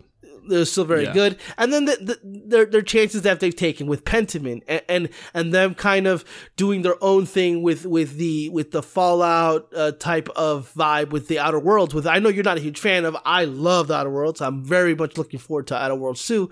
And then what Avowed is, maybe it'll be their Skyrim type of game. And I think that a lot of criticism has been given to how Avowed looks, but I think Obsidian, when it comes to the RPG elements, the gameplay, they're very, very, very good at that. And so I think without a doubt would be Obsidian. Yeah, I'm actually going to agree with you on this one. I think that Ubisoft Montreal is no joke, man. They've made some really great games. No joke. They're responsible for a lot of the best we've seen from Ubisoft, which is kind of getting a little bit hard to come by, all things considered. But they've done some great work. But I think Obsidian to me is just such a dynamic studio with truly great creatives at the helm that write games very well, that understand how to make good open world games, even if I don't necessarily resonate with some of them. I think they just genuinely do very good work. And I think that they also have a tendency of having those little cult classic games. Alpha Protocol is one of my favorite games, man, period. Yeah, dope game. It plays like dog shit. It did what it came out. It's not that it aged bad. It's just that it played bad to begin with. But the story was incredible. It was like what the Bourne series wanted to be but never could. It was that awesome. Actually, they had a newborn game that pretty much emulated almost everything that game did. Yeah. So I'm with you on that one. I think Obsidian Entertainment makes it to the next round of our little competition here. So long to Ubisoft Montreal. All right, man. This one's I'm curious about this one, man. Where are you going to go with this next matchup? We got BioWare versus Rockstar Games. This is one of the ones where I gotta be like, my heart versus the evil part of my brain couldn't wait for this one from you because I know your dilemma. But go ahead. Well, okay, no, tell me. What is my dilemma? Red Dead and GTA 4 are gonna have you in your feels against what BioWare does with Mass Effect and stuff. So no. It's hard because. In one hand, I have obviously Red Dead Redemption 2, which is slowly becoming probably my favorite game of all time besides Ocarina. And then on the other hand, you have Mass Effect, which those are incredible games on the other side with BioWare. But then you look further, I'm not a fan of Grand Theft Auto 5. They both had some fumbles too. They both had fumbles, yes. They both had fumbles, but BioWare has been really good with their RPG stuff, even though Dragon Age Inquisition was kind of not the best. KOTOR. I thought it was so awesome. Yeah, KOTOR is among the best. But there's something to be said about kind of like your impact on the industry. And I think nobody's had the impact that Rockstar has had on the industry as a whole.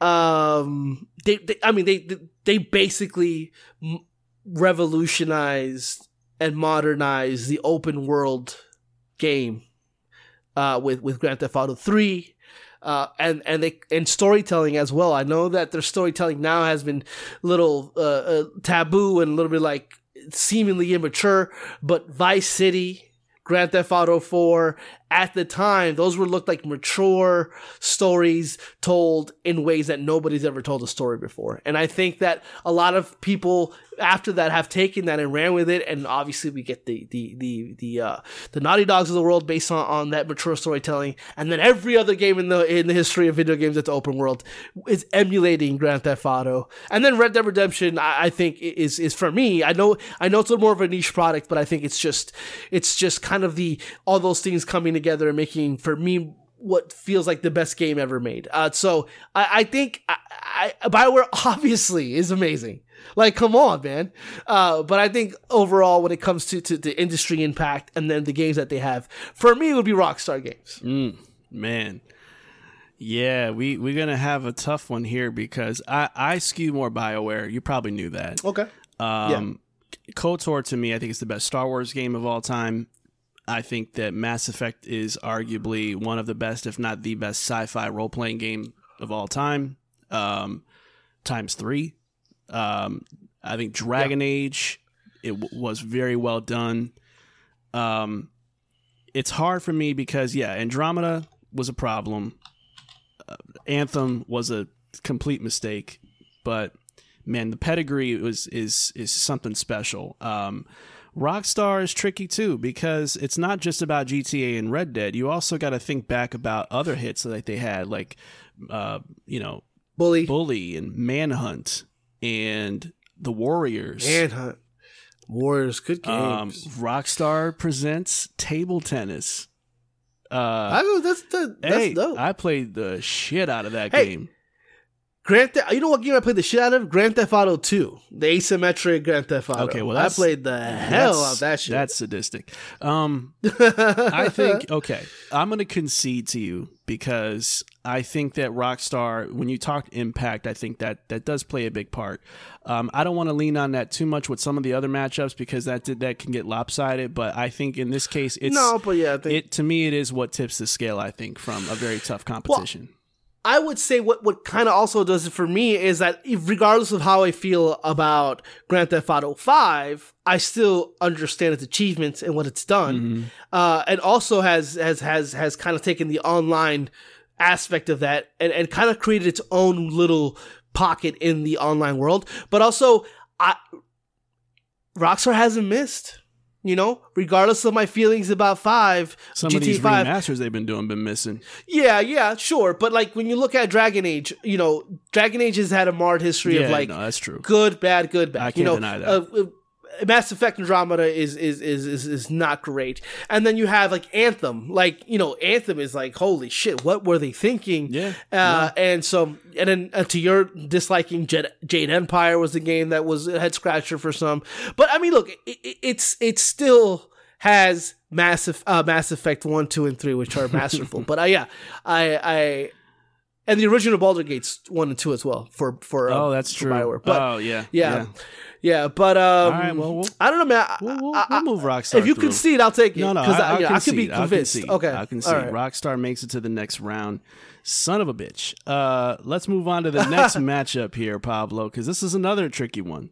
Because it is tricky. This is a Marco and Pablo ass matchup right here to the core, because we have Remedy Entertainment, the makers of Alan Wake, Max Payne, Control, that kind of thing, Quantum Break, versus Eidos Montreal, makers of Deus Ex. Man, and I think Legacy of Kain. Am I bugging? No, I don't think so. I don't think they were. I think. Remember, hold up. Eidos Montreal. They started as a conglomerate. They started with Deus Ex in 2011. So it's like Deus Ex, Thief. Maybe that's Crystal Dynamics. Mankind Divided. Yeah. No, Eidos Interactive was part of. Okay, maybe that shouldn't count then. Okay. But it's still the history. I guess it's it like, is. Yeah, I guess it is. Okay. Yeah. Okay. So then it's on the table. All right. Yeah. Okay. Remedy versus Eidos Montreal, two of our favorite studios. What do you got here? What's going on? Okay. It's going to be hard for me to pick anything but Eidos Montreal because of the simple fact that Deus Ex Human Revolution, Mankind Divided, Shadow of the Tomb Raider. I know people don't love that one, but it's still a very good game. And then Guardians of the Galaxy. Like, come on, man.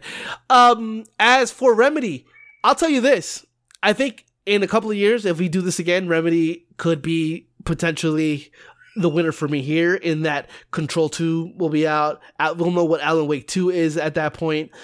But I don't know, man. I still think that... Oh, and also the Max Payne remakes will be out at that point. But for me, I just feel like Remedy has done a lot of great... Obviously, Alan Wake. What else have they done? They've done Control. Max Payne, Quantum Break, Alan Wake. But I don't know, man. There's still a lot of like weird stuff with them, with like their whole Crossfire shit that was horrific. And I still feel like they're just not quite there yet, especially when you compare it to the games that Eidos Montreal. Admittedly, the weakest argument that I have is just that I love those Mankind Divided and Deus Ex Human Revolution, and it is being carried by those two games. I could be convinced either way.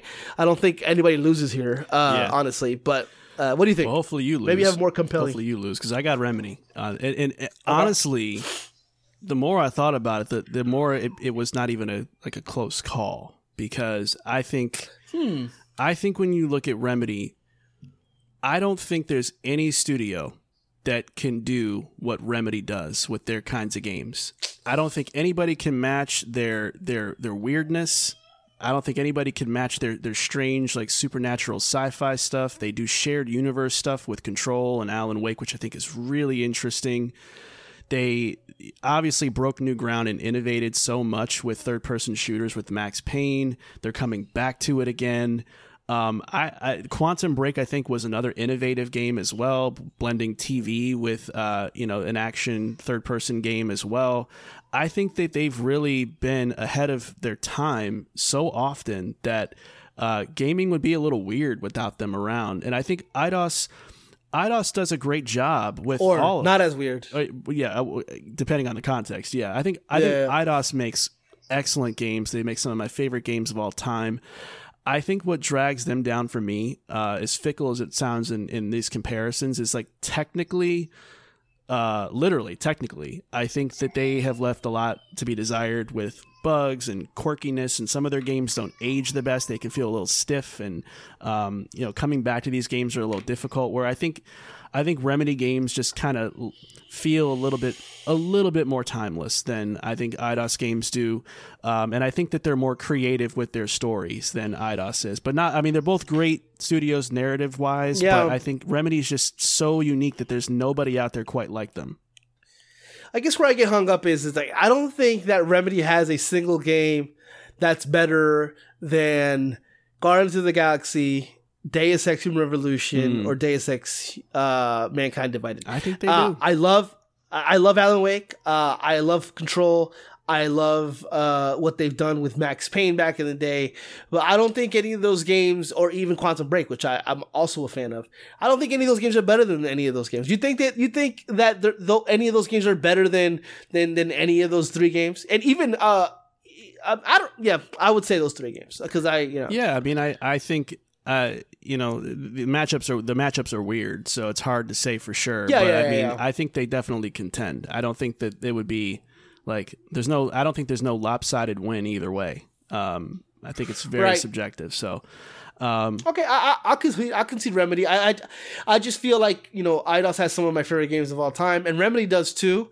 But I don't think that for me Remedy games are as timeless as Montreal games, Eidos Montreal's. But you're right on that, on the technical aspect, and when we look at the games here, Shadow of the Tomb Raider is great. It's just not the best of the trilogy. And then obviously Thief was a failure, though not a terrible game. Yeah. Not that the game was actually okay.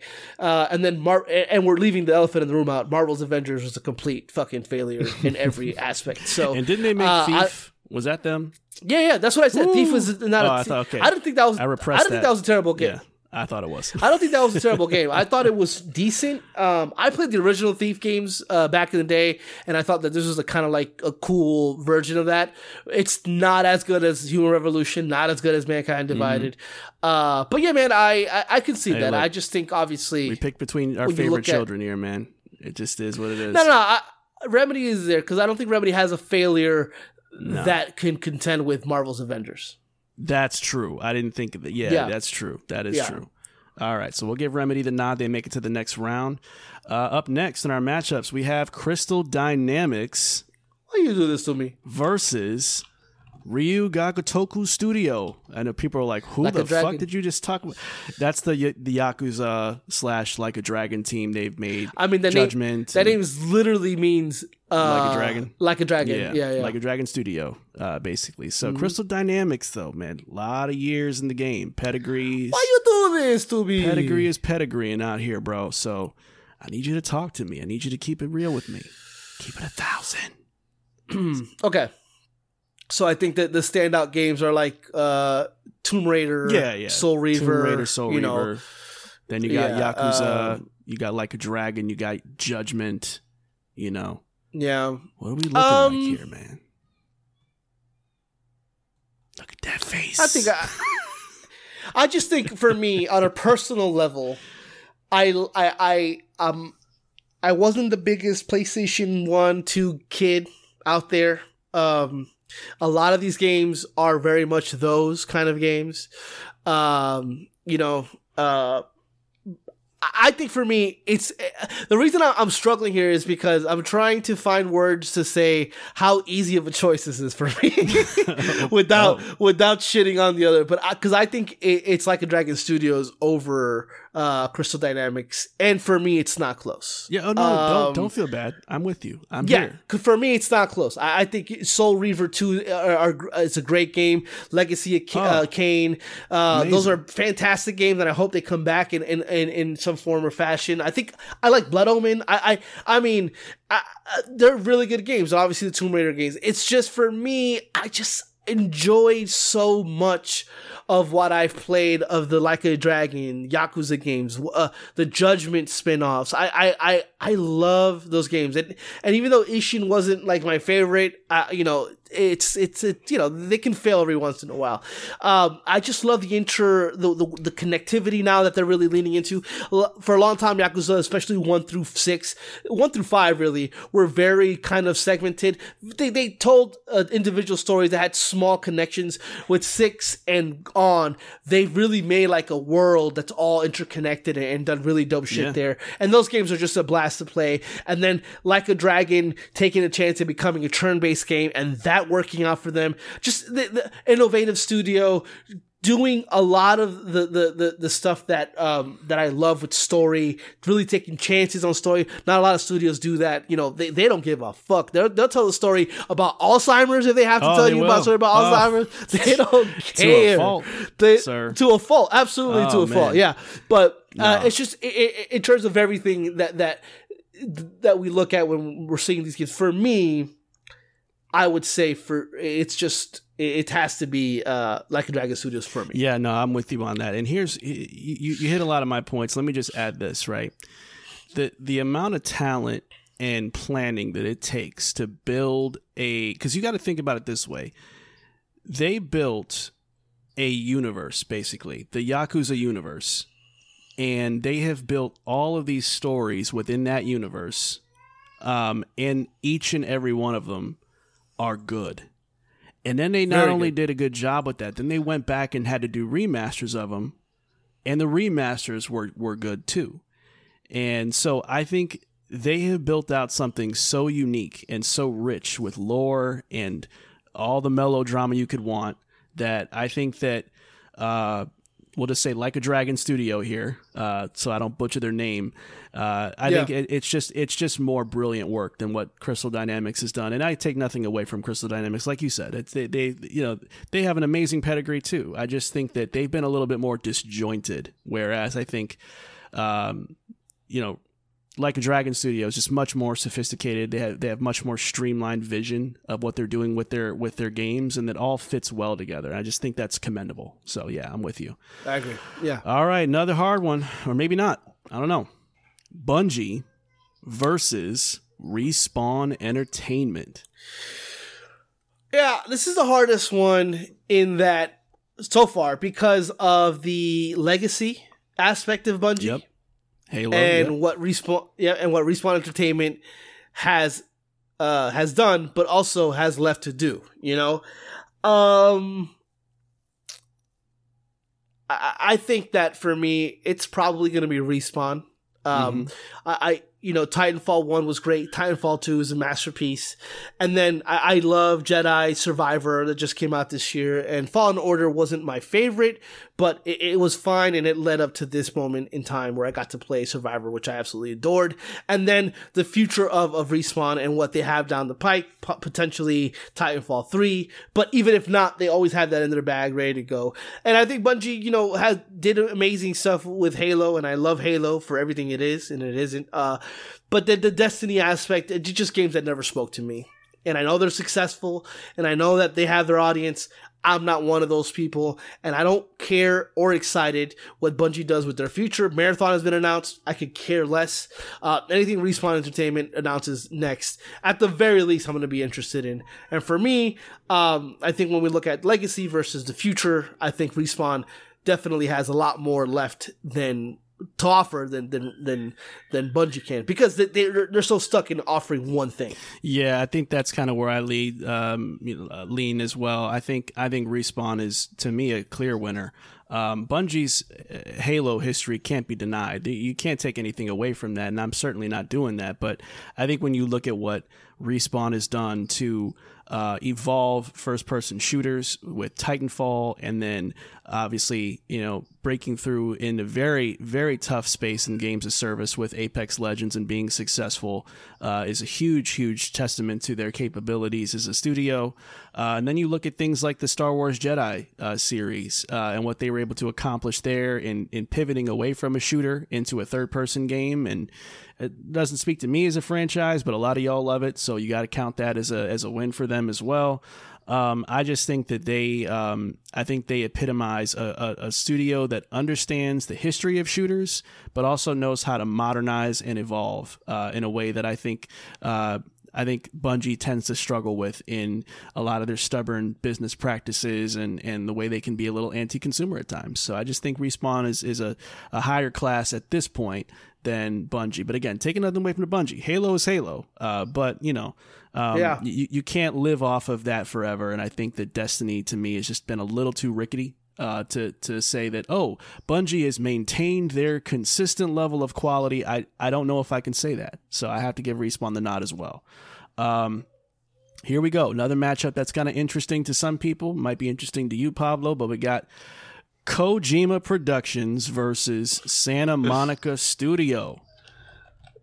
Now, we're talking about a lot of things here. A lot of franchises, big names, big games, great visionaries. So what are we looking at with Kojima Productions? Are we looking at Metal Gear Solid as well?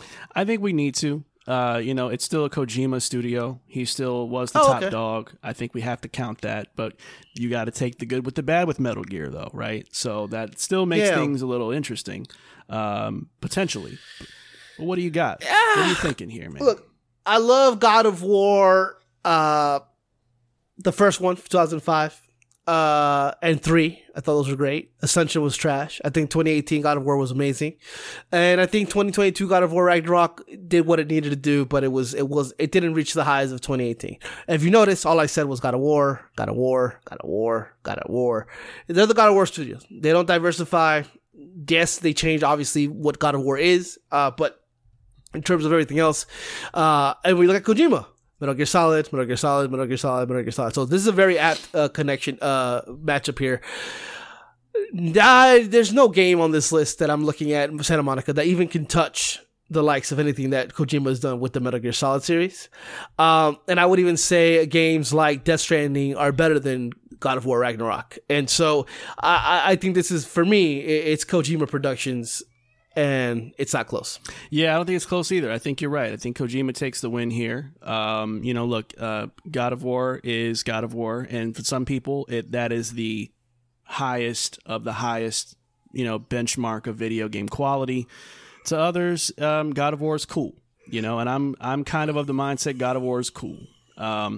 I think Kojima's had a lot of hits and misses over the years. You know me. I've been on the show. I've given that man some grief on this here podcast. I've called him a hoe. I mean, hey, I've done my part in being honest about the man. But listen, you can't deny that Kojima has done amazing things. His portfolio is incredible. Not even just Metal Gear and Death Stranding and stuff like that, but going back to the Policenauts days and that whole era. I mean, Kojima has just been out here producing classic after classic, and despite his ups and downs and the beef with Konami and all that, I think you still got to give this man his flowers, and I think he deserves to make it to the next round. So yeah, Kojima Productions. And our last matchup in this opening bracket here, CD Projekt Red versus Bethesda Games Studios. Pablo, we got Witcher and Cyberpunk going up against Skyrim and Elder Scrolls, Fallout, Starfield now. Damn. Yeah, I mean, look, CD Projekt Red, they found their footing with Witcher 3, and obviously have taken the time to really put the love into Cyberpunk 2077 that it deserved. And I think that their future of that studio is bright. I cannot wait for more Witcher. I cannot wait more for CD Projekt. But Bethesda's my baby. Bethesda, Fallout. I am a huge Fallout fan. Right there, man. Yeah. I love Fallout series. I love Fallout 3. I love Fallout 4, even though it's a little controversial. But Starfield is just. I came out this year, so whatever, fuck you if you think it's recency bias. But Starfield is truly an amazing achievement, and it's a great video game, one of the best of the year. And, Bethesda has shown that, even when their back is against the wall and when they have to deliver something that is going to potentially set up their future, they know what they're doing when it comes to game development, and I am so excited to see what they do and what the future of this company is. Same for CD Projekt Red. I just feel like when we look at what CD Projekt Red is, it's a Western RPG machine, but when it comes to Western RPGs, I think Bethesda is the person that has put forth that genre and really put it on top and really molded it into what it is today. So it's Bethesda Game Studio for me. Man, I wish you didn't say that, bro. I want CD Projekt Red to win so bad here, but I'm willing to concede. It's just, I love Starfield, I like Elder Scrolls, and I like Fallout. To me, Witcher is just incredible work. Cyberpunk has ultimately become incredible work. man, it's two pieces of work that I think are phenomenal. But I when you look at the catalog of games that Bethesda has consistently and constantly put out, I don't think there's really much of a competition there. At least not right now. You're wrong, but you're right. And you're right, but you're wrong. Look, in a couple of years, we're gonna have stupid. In a couple of years, we're gonna have Witcher sequel, Cyberpunk sequel, and at that point we can revisit. But I honestly think that it's Bethesda. Your son is disappointed with you now as a man for doing what you did. He's crying like crazy right now. Out there. Yeah, he really is. He said, "Garrow, Arevia." He didn't say all that now. All right, so here are the studios that made it through the first round. We'll burn through these a little bit quicker because we got a lot of our exposition out about the companies. But here are the ones that survived round one: Naughty Dog, Obsidian, Rockstar, Remedy, Like a Dragon Studio, Respawn Entertainment, Kojima Productions, and Bethesda Game Studios. So that brings new matchups to the fold. We're going to start with Naughty Dog versus Obsidian Entertainment. Pablo, are we going where I think we're going here? I don't know. I honestly don't know. Where are you going? I'm leaning Naughty Dog here. Yeah, I was leaning Naughty Dog too, but I mean, I would have listened to Obsidian arguments, but I look, Obsidian is great. I think they do good stuff, but I still think Naughty Dog is superior. Yeah, I do too. Yeah, Obsidian's great, but I think Naughty Dog's track record, even though I don't love Uncharted, I mean, come on, you can't deny they're just that good. Yeah. All right, next matchup would be we got Rockstar Games versus Remedy Entertainment. I think Rockstar takes this one.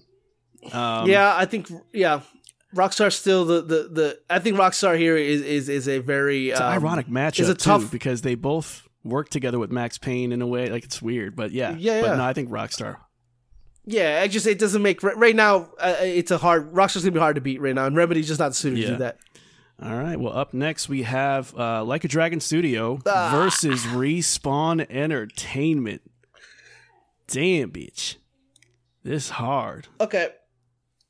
I'm gonna go Like a Dragon Studios. I still think that what they're doing is nobody's doing what they're doing in that space. And I still think like even the spin-offs are hitting hard. I think that they have a lot going for them. And there's no sign of slowing down for them. I think Respawn Entertainment is great. I think they're a little splintered right now with what they're doing with Star Wars IP, and I heard they have another Star Wars first-person shooter coming out. So they're kind of going the way of Insomniac, where they might be in the Star Wars jail for a little while. Though I think Titanfall is great and all.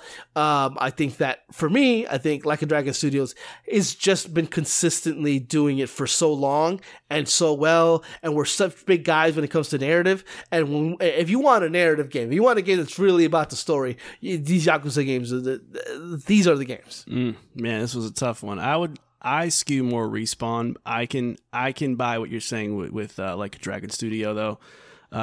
We're at a stage where, I mean, they're all great studios, but I do agree.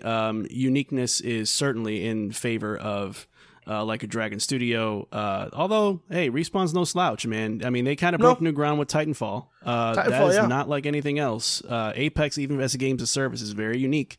And Star Wars is more conventional, but I think even then it's a good spin on the formula of Star Wars that we haven't seen before. It depends where you want to go, because I don't even think Like a Dragon Studios has ever had a hit like Respawn has had it with Star Wars games with Apex. They've only just recently blown up. Yeah. So there's definitely that to the argument. I'd be willing to go either way on this, just based on the fact that I'm with you. I'm still with you at the end. I think Like a Dragon Studio still edges them out. Because I think what sold me on your point was like the history of just a long-standing history of great quality. I think it's just hard to walk away from, even though Respawn has done amazing work. And they're just underrated. I think they need more flowers. I'm glad they've made it to the next round, so I want to keep them there. And the next matchup, Kojima Ass Productions versus Bethesda Ass Games. Hey, give me Kojima. Give me Kojima here. That Metal Gear history is again, it's too much to give up. And look, Death Stranding is a really super dope idea that has a lot of room to grow. Oh, yeah. And it takes the vision of Kojima to keep the weird in that going, but kind of expand beyond Metal Gear. So now it's like Kojima without limits. So scary. I think it's scary because it could be bad, but I think he's shown out more. And listen, Bethesda Games is amazing, some of the best games of all time. But I don't think that they have I know Todd Howard is Todd Howard, but they don't have Kojima, man. Yeah, they don't have Kojima. They don't. Yeah, I'm with you on this one too. Yeah, I mean, I love me some Bethesda, but damn. I mean, as much as I get into Kojima, man, he's made the classics, dude. Metal Gear's my favorite franchise ever. I mean, you can't.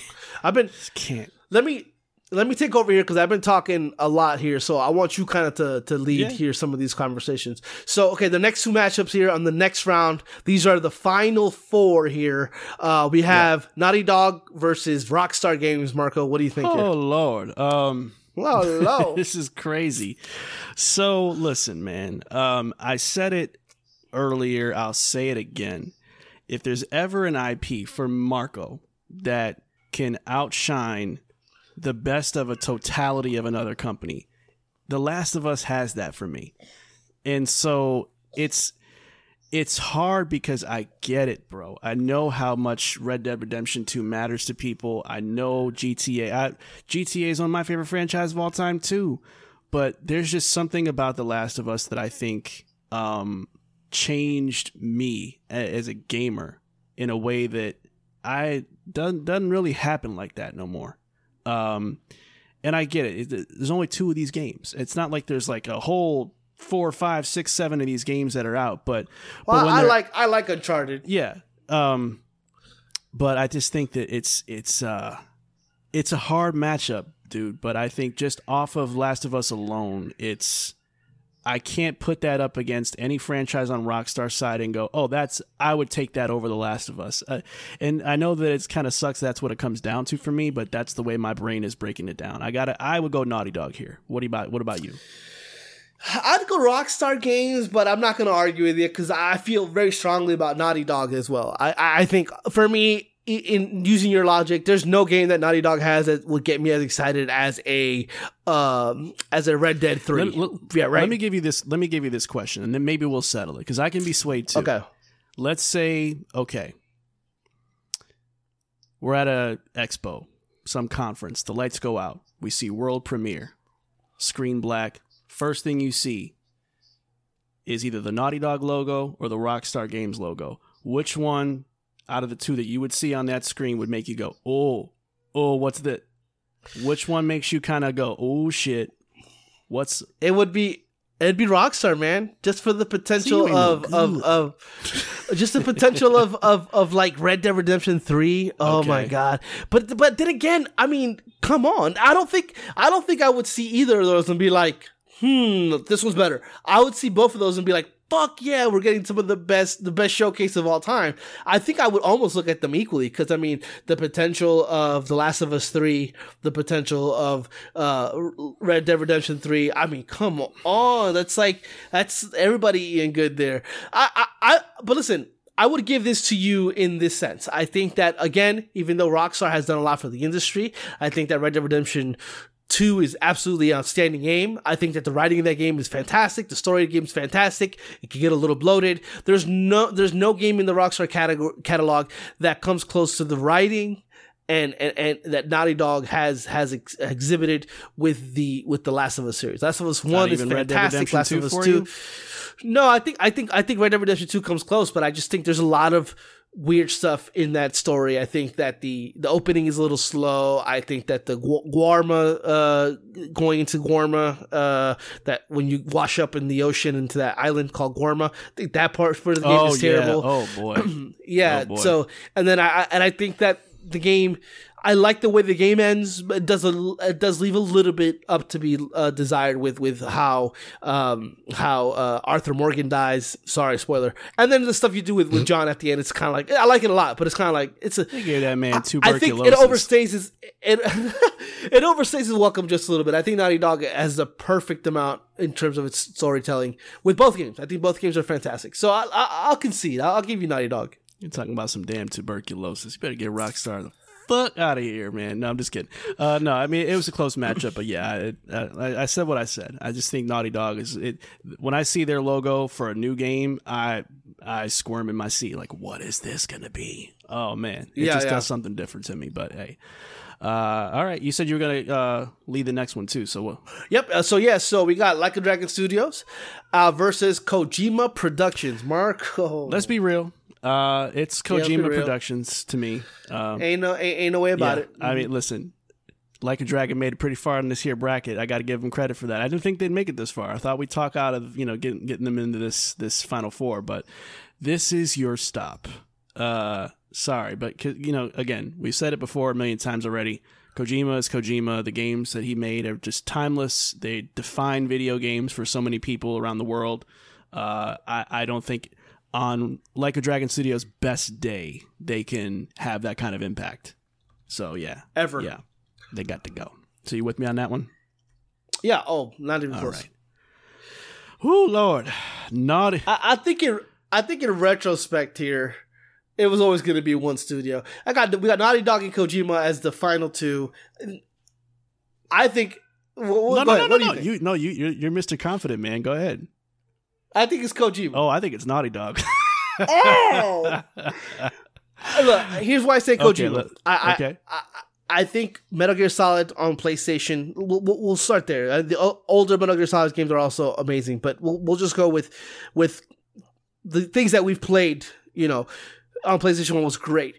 Metal Gear Solid 2 is a game that changed your view on video games and mine as well. Metal Gear Solid 3 changed the way I look at video games in ways that no other game has made me change the way I look at video games in terms of gameplay, storytelling.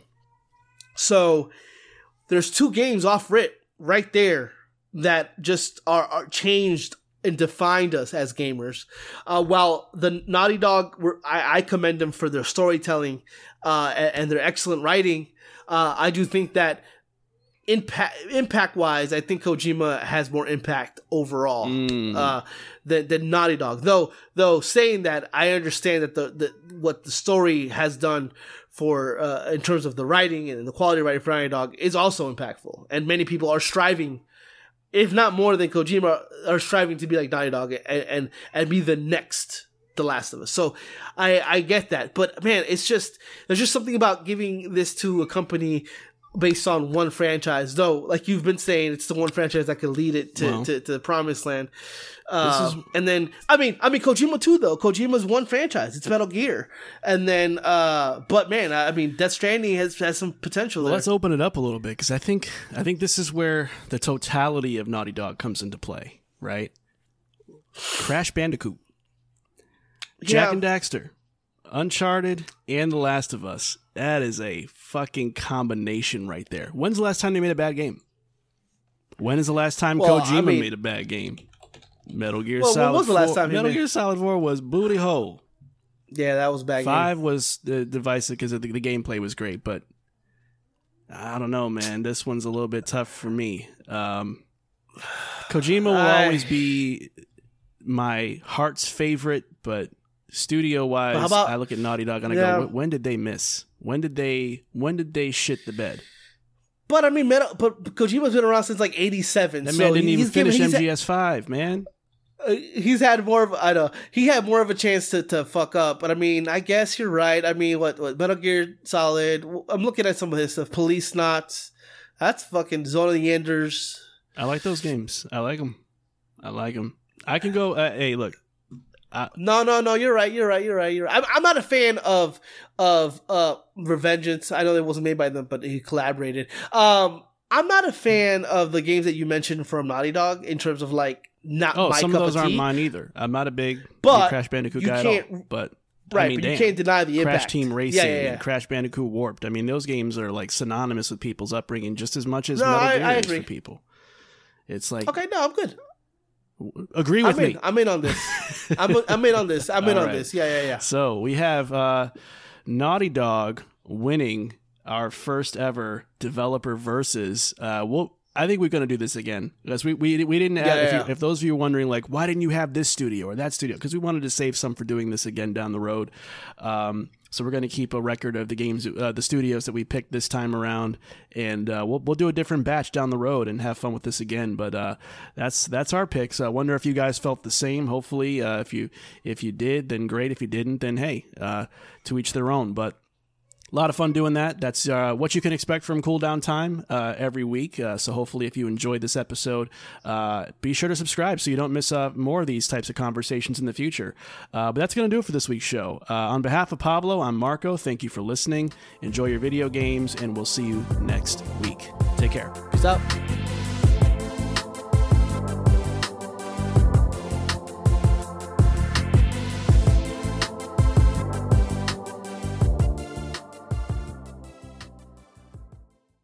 Make me feel Good.